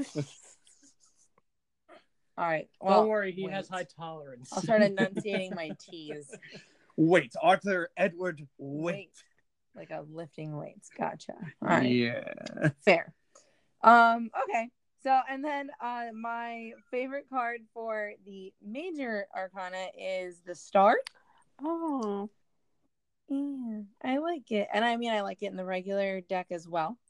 And I also like it in my deck because in the animal totem deck, it's a clamshell with a pearl. And it has this like really pretty illustration of like stars around it. And there's a lighthouse in the distance. And while the card is about being careful what you wish for, it's also about, the hope that comes along with the star. Lighthouse is associated with it. There's a light in the distance. You have a direction, a place you're going, and there's hope. So it's a very hopeful card. Ever since I got the deck, I've always kind of been drawn to it, and it's really beautiful. So yeah, that's something that I like about that card. And I feel like I had it in my animal totem reading. I just don't remember which placement it was. It might have been my heart, actually, which would make a lot of sense. And I'm pretty sure it was. I can't believe I don't remember. But I have that, and I can definitely get back to people on that. And I like doing the animal totem readings because it goes through your whole life at the moment.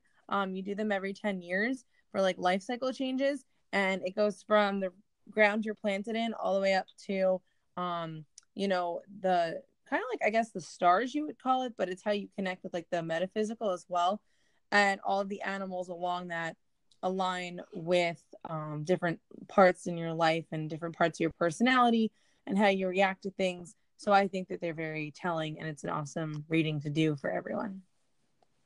You liked yours, right, Andrea, when I did it? Oh, I love that one. My favorite part was my heart was the Black Widow. And what was that one in your deck? I want to say that was the moon. No.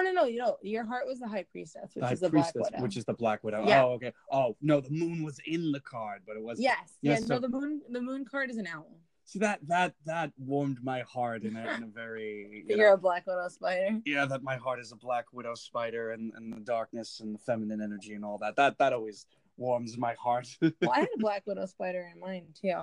Towards the top, though. Towards like top. My third eye and my crown area. Because it was a lot about not caring like what people think about you and just kind of spinning your web and you doing you.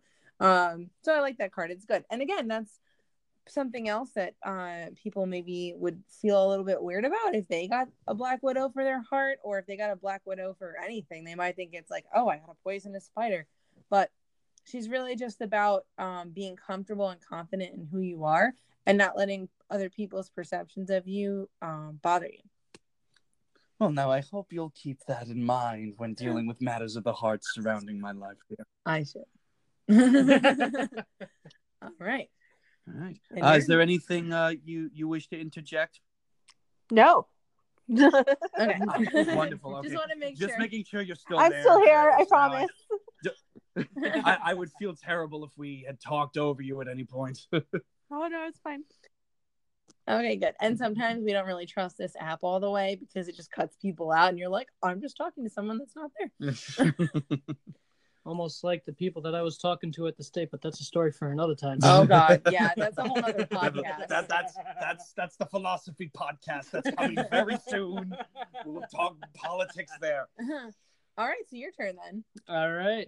Ignatius, what is the card that you are most fond of in this deck of wonders? Well, let me start with the Minor Tarot, only because got to save the best for last. Should I? Yeah. So now I have to pick a minor one. I thought we were just going to pick one card. We got to. Sorry, I broke the rules.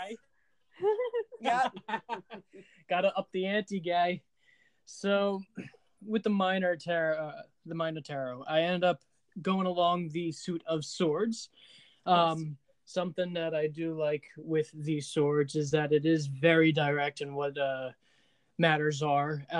Something that I was very fond of is the Four of Swords, where you have this human lying, that almost like a statue or a memorial kind of statue laying down on a table or a bed, a stone bed. Where it's pretty much saying to slow down or take this time of quiet, this time of solace, to reflect or to relax or to really grow with what's going on. Really now? Oh, really? What is it? No, it's just funny, my fiery friend, that your card's all about relaxing. Well, that's mainly because it's something that I do strive to do despite my fiery nature.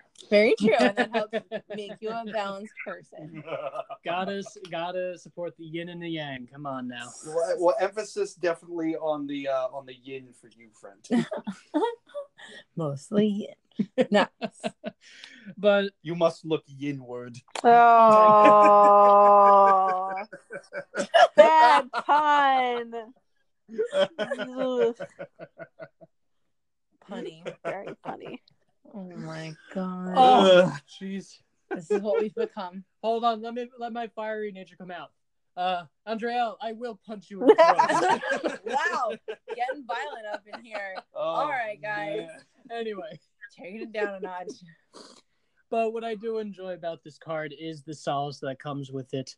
I really do enjoy the times where I am able to find what they call golden silence, or there's golden and silence, or how's that go? Silence is golden. Yeah, there's the golden rule, and then there's silence is golden. Silence is golden, and you get a lot of different kinds of thought processes going. And for those who actually do not spend enough time spending time with themselves, and I'm not talking about going home and watching TV or reading a book. Yes, those Netflix bingers. I'm a fan of Queer Eye. That is a really good show. It is. I got him into it. Strongly recommend. And my doppelganger is on that show. It is. Jonathan is his doppelganger. Putting it out there. If anyone whenever you guys get to see pictures of Andreal, I swear to God, they're doppelgangers. Jonathan, if you ever listen to this by some chance, perhaps we should meet in person. But anyway, if you do find yourself, let's say even sitting in a car and there's no music on and you're just driving, if you find yourself reaching for that radio or reaching for a phone to entertain yourself while driving, which I do not condone because that is very dangerous. You cannot text and drive because that's just like going to lead you into a pole. Yes.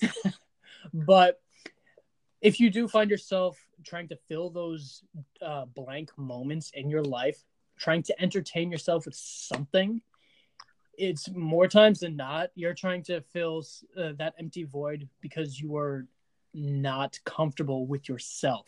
And there's something about you don't like. And it's pretty sad when people don't take the time to really get to know themselves. Yeah, I think that's something that, a lot of people nowadays need to focus on, because we are in a world that has a lot of stimulation, and whether you're looking for it or not, I mean, it's kind of everywhere. And even now, sometimes myself, my job requires a lot of energy and attention.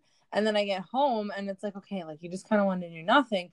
But at the same time, it really should be to unwind and do nothing, because I feel like there's still so many things you need to do when you get home that you're not really relaxing. Yeah, exactly. And this is exactly why I enjoy this card so much, is because silence is golden. It really is a time for self-reflection, for self-growth per se, to find out what you enjoy. What are you really about? And once you find that out, you're actually able to really grow as a person, as in this case, either a pagan, Wiccan, or even any kind of person that you are. It really helps build a wonderful foundation, which actually brings me on to the Major Tarot. I was actually quite hesitant as to which one I should choose. And now that I really do think of it, as much as I enjoy the Hermit, which kind of goes hand in hand with the Four of Swords, someone who's taking time for themselves, who's engrossing themselves in their studies, finding that golden silence. I kind of enjoy the tarot card, the Tower card. Sorry. I'm glad you enjoy the tarot card. All of them. Technically, one could argue that that's the Wheel of Fortune, though, because the word tarot is on. Yes, guy. Wow.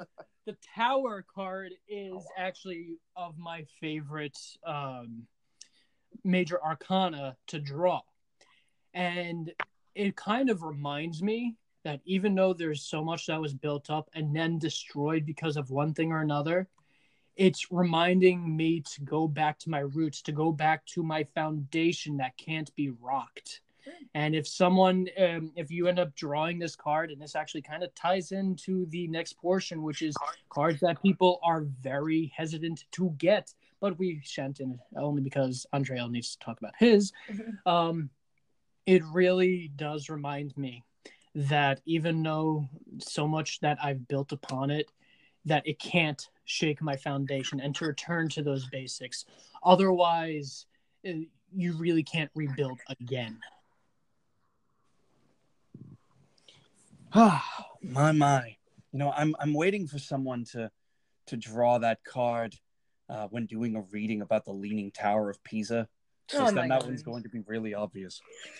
Oh my god. It's gonna be the easiest $20 you ever made in a tarot reading. But I'm in such a corny Full mood of tonight. jokes today. All the jokes. I see my opportunities and I will take them. Mhm. It's quite funny. We've been talking about the minor and the major arcana, and it's really hard for me to choose in the suits because they obviously each have their own particular set of lessons that are incorporated with the element and the imagery and the artistry that exists within them. I always liked the 2 and the 3 of Cups. I always loved those 2 cards. The 2 of Cups, because you see the crossroads, you see the symbol of Mercury, the rising snakes, and the lion's head. You see the 2 people in unity. There can be so much symbolism in that particular card. And then the 3 of Cups, which gives me this feeling of the triple goddess. I see 3 women of contrasting ages and style coming together and celebrating, as this is so much symbolism existing there. I really like the Ace of Wands because it's almost kind of like the Magician card to me, in the sense where you're taking that wand and you're creating the world around you in this very fiery, metaphysical sort of way. But I will save a lot of the details for the card that I love completely, and for my friends who are sitting next to me that are so tired of me talking about it. You've heard me say this a million times. In case this one wasn't obvious, friends and listeners at home, the suspense must be killing you. My favorite tarot card, and especially within talking about the major arcana, is none other than the Devil. Now, the Devil card in particular has hit me in a lot of different ways in my life, especially through my spiritual journey. Not in a direct worship of a Christian depiction of the devil, though if that is your thing, do not let me stop you. That's just not the way I necessarily look at it. The Devil card actually falls on my birthday. The cards cycle. Obviously, there are 365 days in a year, so these cards cycle. But on one of the days that the Devil tends to fall on is my birthday, May 4th. And leave all your Star Wars jokes at home. Truth be told, I wouldn't know that if it wasn't because of Ignatius. Thank you for showing me that wonderful bit of information that showed that card landed on my birthday. So what I love about this card and the symbolism of the devil in general, it's kind of funny. And I was having this comedic existential crisis when I was making big strides in my spirituality, when all these things were finally starting to come together. I'm certain you all know the feeling. Now, the symbolism surrounding the devil was following me everywhere. Faustian stories of all sorts were coming into my lap, and I found myself empathizing with the devil in those stories. I noticed that the devil was always nice to good people in the stories. He was just mean and nasty to the nasty and messed up people. So that commentary on finding the devil in the mirror, the reflection. If you listen to early episodes, you know I love using mirror magic. And I love the symbolism that surrounds them and the ancient lore. And I found it that, I always kind of felt like this devil that people seem to only cross my path when they need to learn something new that'll rock their mind, learn something or that'll completely make them question everything they've ever thought of. You call that in the Bible temptation, and the one who tempts is the so-called devil, Satan, correct? Oh, it seems somebody is calling me at this moment. Literally no one. It came up blank. That's bizarre. It was the devil. Oh, yes, devil calling. I can't be calling myself. I do not have that kind of money for an extra landline at this time. My other phone was definitely ringing. I wouldn't be surprised if it's actually my mother calling me. Yeah, she gets off work at this time. I suppose I will finish up with my explanation and then give her a buzz. she did give birth to the devil. Truth be told, she wanted to name me Damien, then didn't name me that because she was superstitious of the movie. Oh my god. But Good call, Mom. yeah, definitely interesting call nonetheless. But yes, that symbolism that surrounds this entity, this person. And another thing that I love to do, in the realms of healing, is making people aware of their dark side, bringing their dark side to a balance in tandem with their light side, and then helping them use that combination to finally transcend themselves into who they truly are. Now, if you look in the description and the illustration of the devil card, you see the devil, the depiction of the sabbatic goat, bat wings, and the hypnotic stare with the inverted pentagram over his head. Now, that hypnotic stare, that devilish allure, and all the symbolisms from old that come to life. We think, the term goat, we think scapegoat, we think scapegoating our problems onto something else. People need something to blame when their life goes wrong, something to push back when they don't want to deal with what it is they need to deal with. When 9 times out of 10, your problems lie in the mirror, they lie with yourself, and that gets to the rest of the illustration of the card in and of itself. The male and the female that are chained to him, but they have loose chains around their neck, implying that they put those chains there as well. The phrase, the devil you know rather than the devil you don't, rings true in this particular situation. Now, this card is the mirror image, the adjacent dark side of the card, the Lovers, which also makes sense because in numerology, card number 15, which is the devil, adds up to 6 at the octave lower. So, and the Lovers there, they have the prosperity around him. The female is surrounded by the fruits and the nature, and you see the snake and all things that are earthy. And man is surrounded by a tree that is on fire. The fiery passion, the torch that lights the way. Now, that surrounds them in the Lover's card. But in the Devil's card, they are literally being consumed by those things. The male has a tail of fire. The female has a tail that seems to be sprouting what appears to be grapes. They are slowly becoming more and more consumed by their primal energies that they won't address. Commentary on not understanding that you are repressing yourself, and that repression is coming out in whichever way possible, and it will become more noticeable the longer you stay chained to the devil. The vampire bat wings also imply the lecherous tendencies that are surrounded by letting these things win. But the devil is not necessarily good or evil. He just is. He exists. There's another reason why he is connotated with a lot of entities and deities at the crossroads. The inverted pentacle, talking about the more earthy or dark sides of magic, and dark and black magic, not being necessarily evil, just more powerful, more primal, definitely gets your results a little bit faster, definitely has a little bit more color and contour to it. So the symbolism is uncanny, and truth be told, the symbolism follows me everywhere. It ever since I have acknowledged this, there's not a day that goes by that this energy doesn't kind of sit with me. So when I draw this with people, it can be a variety of things that are going on. And if anything, it always gives me the most entertainment when it ends up becoming equated back to, well, what more can I do for this person? So it's this very give and take sort of energy that always tickles me right in the chest. So that's my long-winded description.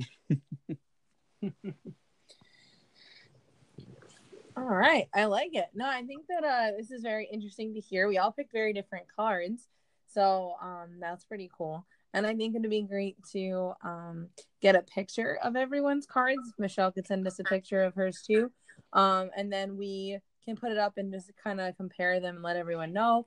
And something great as well is anyone listening, if you want to let us know on Instagram, at Witchy Page, what your favorite cards are and why. I would love to share it. I mean, that's really cool. We'd love to get to know you guys more. We'll do a fan mail episode. Oh my gosh, yeah. I mean, that would be really cool if actually, if you guys want to email us at witchypage@gmail.com with your favorite card and an explanation, then we'll totally like pilot you in the next episode in the beginning. That'd be really cool too. Awesome. Nice. I mean, I think that went really well. Thank you guys all for sharing. And then something that we're going to segue into now is intimidating cards that people pull. What are the most intimidating cards that we all would find? What would you think if you were to draw as your least favorite card to run across? Yes. And you and Ignatius kind of brought up some of people's intimidating cards, I would think. That would be his favorite. Yeah. You guys. I suppose the same with one could be said the same with mine as well. Though, truth be told, I think I'd rather draw the devil than the tower. But I guess it depends on what I'm asking. But again, it is how you're asking it. But also, I guess it just means that I enjoy destruction as to my element of fire. Yeah, and I'm just element a vain bastard, I guess. I don't know. True. Yours sounds a little bit more flattering.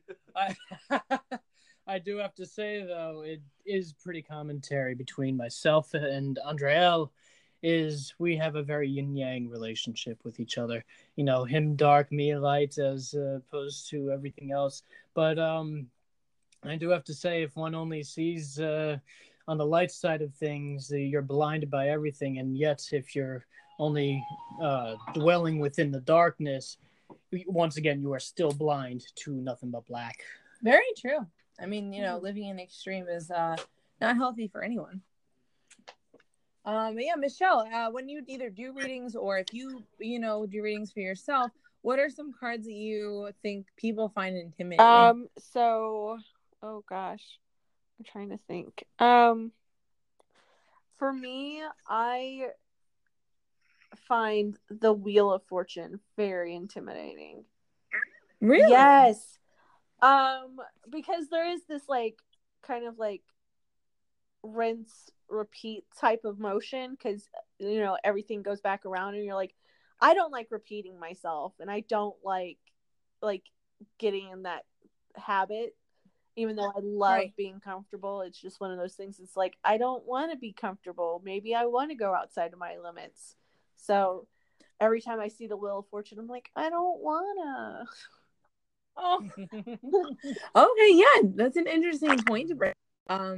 I feel like I wouldn't have normally thought of that. A lot of people see it as a good thing, but when you take a look at it, I mean, it kind of shakes you up a bit, because you're just like, you're getting to those different points and you're like, okay, I'm back at the top again. How is this going to rotate around again? Like, it's very... That's true. Yeah, I mean, you really don't know where it's going to go at that point. And you don't know if it's going to get stuck. That's the problem. True. I do see it as the way that you're explaining it, as a game of Russian roulette. Yeah, it's like, spin the wheel. Let's see where it lands. Yeah. Yeah. Every time I think of the Wheel of Fortune, I don't know if y'all have seen the show Xena. Warrior Princess. It's a 90s show. Oh! Yeah, I've seen Xena Warrior They Princess. had a whole episode. I thought you were going to reference John Cena. No, Xena with the X.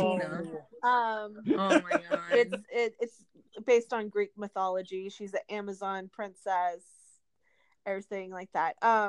So one of their episodes, it was really trippy. It was based around the tarot. And Really? It's a very interesting episode. And the very last part, it was a musical too. It was like tarot musical. It was very interesting.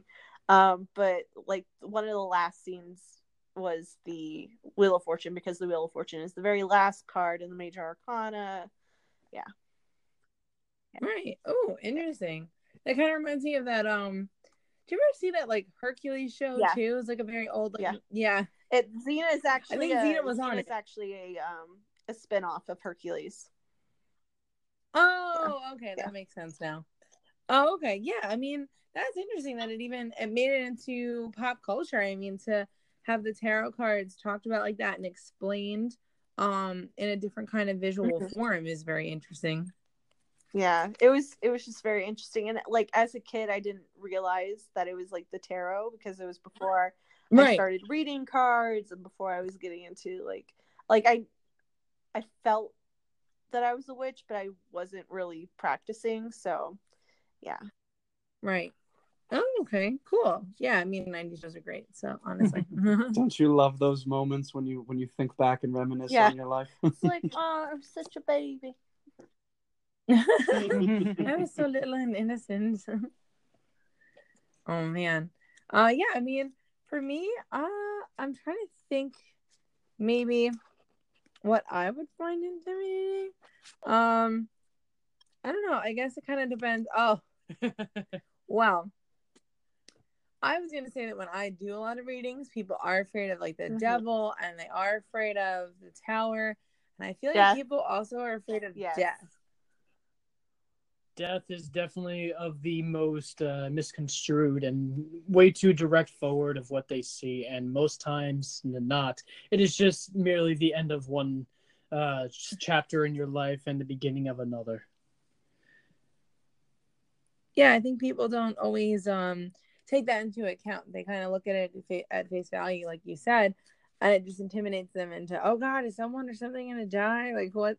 It's like, no, I mean, it could just be the death of bad habits. It could be the death of anything, really. I mean, it could be a very positive card depending on what's around it.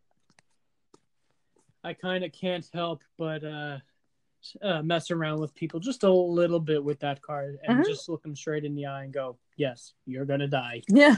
Today. Just mess with people. It's just like, well, that's not untrue. Everyone's gonna die, so eventually. I feel like also maybe the Queen of Swords can be a little intimidating to some people, depending on who pulls it and why they're pulling it, like what the reading's about. Because with the Queen of Swords, in my deck, it's a wolf, and she has her tiara, and she's like, you know, laying her paws on the sword rather, and it's like a wintry forest setting, and she's all about being very direct and kind of like, okay, like it's no nonsense, like it's time to do your job, it's time to do what you have to do, and you know, I'm not taking any crap. This is it, this is what you have to do, I'm telling you right now. And it's a very direct, very honest card. So sometimes people can be a little intimidated by pure honesty, you know, where maybe they're not used to being honest with themselves or, you know, other people that often. And when the Queen of Swords comes up, it's very like, okay, like this is it, I'm not beating around the bush. Yeah, a lot of people don't like to confront that feeling of like you act an absolute, like you have to do this no matter what type of feeling. There's another card that a lot of my friends and like people that I've read for, the Ten of Swords. I think I mentioned this last episode, but like, oh, you beat me. Oh, it. Oh, well, go right ahead. Yeah, it's the like I always associate it with anxiety and like these like harsh feelings of like what is going to happen. Oh God, like dread, anxiety, like depression, and like this inability to move forward. So, yeah. No, wait. Did you say the Ten of Swords? I heard that right. I'm pretty sure it's the Ten of Swords, or is it the Nine of Swords? The one with the bed, I think. Yeah. Where she's up in the bed. Yes, that's the Nine of Swords. The Ten of Swords is when all 10 are in the back. Okay, so you didn't beat me to it. You just had one card before it. The Nine of Swords. I always get it confused because I know it's at the end, and I'm like, oh God, there's so many of them. They're both pretty depressing. Yeah. Oh yeah, very depressing. Yeah. Okay. It's the only suit that doesn't actually have a happy sort of ending. Yeah, because like there's. Yeah. Well, swords are inherently dangerous. I mean, obviously it's always the user, but you know, unless you're carving something with them, they're usually intended for, you know, destructive purposes. I would say maybe the Five of Swords, where he's carrying he's picking up the swords and like people are leaving. I guess that could be thought of as like you venturing on your own and like separating yourself from this like the unneeded like energy, but again, people might construe it as depressing as heck. Yeah. Yeah, I mean, if you think about it, it is an ending to, you know, in a sense. And if people aren't ready to kind of move on, they might feel like, oh no, I have to like kind of stay back and I don't want to leave people behind or move on to anything. So depending on how it comes up and who the person is. Ah, wonderful. So, so the 10 of Swords, 1 after 9. This is the one where this person is dead on the ground, face a pool of his own death, and you know, there's all the swords are sticking out of this person's back. The key words with this card is victimhood, poor self-esteem, letting yourself be victimized. Yeah, it's that is definitely the most clear card of loss that always tends to come in readings of certain things. I remember one time when I drew it for something that I was looking for a better outcome of. I remember the exact moment when I was so frustrated and that card hit me like a ton of bricks. It's like, oh, there it is. All of these cards have come true. So honestly, that particular card, I'd argue that card's worse than the Tower, unless you draw them together, in which case you should really be prepared to feel like garbage. Well, I don't know. Well, let's see. The Tower is external forces that just knock you down, as opposed to 10 of Swords. That's just like your own fault. Yeah, if you're getting hit from all sides at that point. Yeah. And your attitude towards it once it ends. So yeah, that one in particular, out of any card I can draw, that one definitely seems like the worst one to me. At least in regards to myself. When other people are drawing it, it's like, oh well, that sounds like a you problem. But there is something to look forward to. It's, you know, once you're that dead, you can't get much worse. Oh my god. There's no card in here where someone's urinating on someone's face. So I don't think you can get any deader. No deader or no gutter than that. No, God. Oh my god. Another deceivingly intimidating card that I think people draw, that I think they have a lot of mixed views about, is the Moon in particular. Now that card actually has a variety of meanings, and I've noticed that really that card has the most versatile sort of definitions, especially depending on what is drawn with it. I've noticed that card can have to do with introspection and using that introspection and your subconscious to transcend and finally bring it to the light, especially if you draw it with other good cards. But honestly, in certain other questions, I've noticed that it can denote deception or even someone else causing you problems without you knowing it.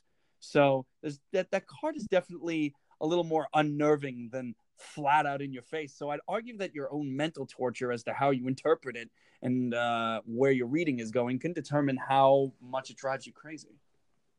Though I love it. Yeah, Michelle, do you ever find anyone intimidated by that card in particular? The Moon? No. I've never had anybody intimidated by the Moon that I remember. Yeah, I don't remember anybody. I understand all the symbology behind it, and I try to explain that. Like, I try to explain every symbol that's associated in every card, especially the major arcana, because it really does help with understanding and getting like a semi-accurate reading. I never say accurate reading because people are like, well, it's not how it's 100%. I'm like, well, nothing's 100%. So I always am like, semi-accurate reading guaranteed. Right. I can guarantee you a semi-accurate reading. I'm not saying it's 100% because you'll call me a fake or a phony, or you're just trying to get money out of me. Yeah, they'd be like, oh, you're bamboozling. Yeah, me. It is a 100% suggestive reading. Yeah. But we are talking over the phone right now, so are we not all phonies? Oh my god. What's with the puns? All today? the puns. All of them. I don't know why. I'm just feeling the dynamic to really make our guest hate me. Okay, just for reference to all the listeners, each one of us just sighed at his very not so punny jokes. Yeah, if you could hear us. And he's not usually the punny one. I have to tell you, I'm usually like the queen of puns that are like super lame too. I'm completely at the whim of where my emotions decide to take me. I'm a man of fate. That's an excuse of a Pisces moon there. And I think I will finish up the intimidating things with one more. The Five of Pentacles. Now, for me, in my deck, it's the raccoon dog. And for anyone that doesn't know, raccoon dogs are Japanese. They're hunted for their fur, and not a lot of people know about them because they're honestly overhunted for their fur. And the picture of the Five of Pentacles in my deck is a wintertime scene. There's like a kind of a stone cottage in the background with the Five of Pentacles all around a window. And there's a cart in the front with 5 raccoon dog pelts. Now, it seems really depressing because it's cold and there's dead raccoon dogs, which is really sad. I mean, yeah, I never really want to see a dead animal ever or anything used for its fur, without, obviously respecting the whole animal. And so with this one, the Five of Pentacles warns you about the repercussions of your decisions.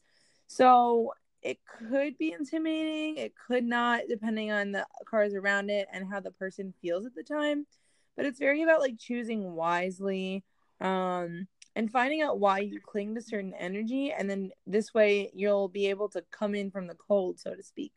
Because right now it's a very cold card that is surrounded by like almost like finite death, because it's like furs.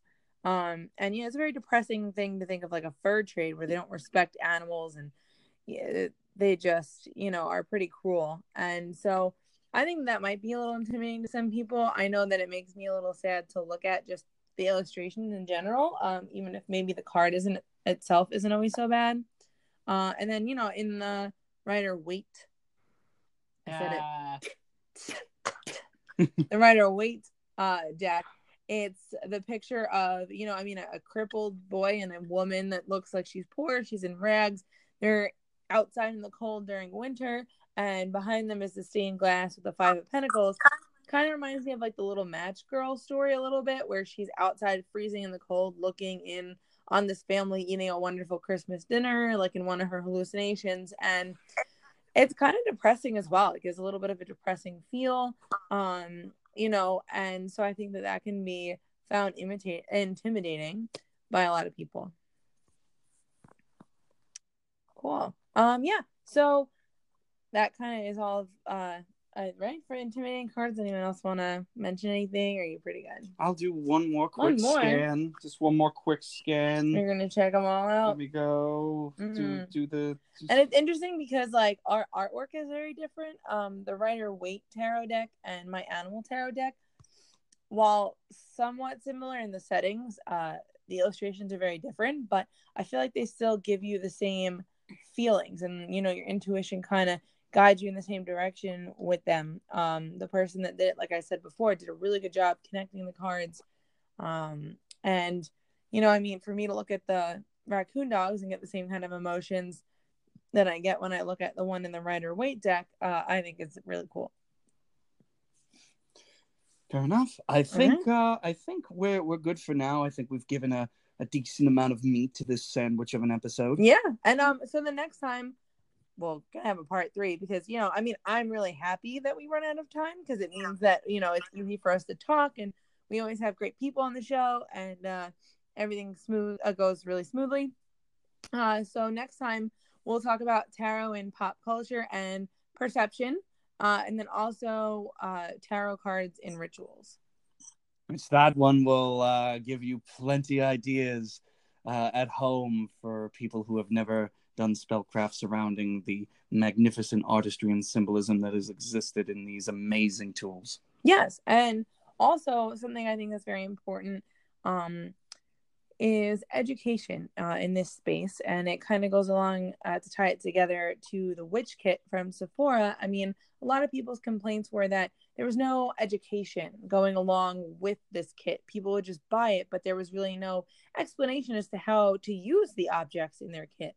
The perfume was pretty self-explanatory, but people have never used tarot cards before, or they have a negative view of tarot cards, and they think it's a very like all or nothing kind of thing, like you said, where they think it's like absolute accurate answers. It's like, okay, it's semi-accurate, like, you know, it's never going to be 100%. It's not like a doom and gloom fortune teller. And maybe with sage and with the crystals, I mean, they're all great, but again, magic is about intention. So they're really just objects until you put your intention in them.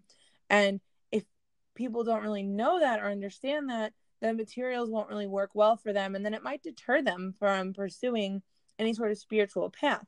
So I think education on top of, you know, the fun stuff that we talk about and things like that is important. And I kind of want to make sure we include that in this show, because when we're talking about tarot cards or really anything, candle magic or spells or anything, I want everyone to feel free to ask questions. You know, I want to include as much information as possible. And, you know, that's why we're also going to cover tarot and pop culture and perception, to see what other people feel and how they think and what they perceive. And then also, I mean, I guess you could say what the truth is, sort of, even though it's kind of really up to interpretation with people a lot of the time and personal like preferences. And also tarot cards and rituals is kind of a personal preference. But yeah, I mean, I think that's something really important. And if you guys want to email us, witchypage@gmail.com, you can email us your perceptions of tarot or pop culture references to tarot or anything. I mean, we're just talking about how it is in Xena Warrior Princess. So any of your experiences with that, or maybe even if you want to talk about a story where you used to maybe not really like tarot cards or think that they were negative or something, and then all of a sudden, you know, the more you learned about them, then you realized how wonderful they were. So we'll take stories like that too. We'll take stories where you always knew they were awesome. We'll take stories where you're still not sure about them. If you have any questions, you know, feel free to ask, and we'll definitely try to answer them on the podcast next time. So we would love that if all of our listeners would write into us. We love that you would write into us anyway. If you just want to talk about whatever, if you have an idea for the show, or, you know, you want a question on a past episode you want answered, anything, feel free to message us. And also follow us, Witchy Page, on Instagram and Facebook. And we also have the Spellcast page, where I still have to update show notes because I'm really far behind. And then we also have the Spellcast private group. And so we encourage everyone to join that. That's free to join for any listeners. And then we also have Spellcast Coven now, which is reserved for the Anchor listener supporters and soon to be Patreon supporters. And that's a private group where you get the special content that comes along with being a supporter. So the extra live videos, the extra, you know, pre-recorded videos where we're going to start including kitchen witchery, things like that. We'll have extra content. Yeah. And you get to see our faces. Our beautiful, beautiful faces. Yes. Well, most of us anyway. Yeah, well, it's a private group. So No. I'm talking about the pretty face thing. Well, it's a private group, and Think you're so we would ask everyone to respect anonymity for Andrea and Ignatius, because they have careers in which it might not be the best for them to, you know, kind of have this tied to them at the moment until they make it in their prospective careers. Not that there's anything to be ashamed of, but Did you say prospective careers?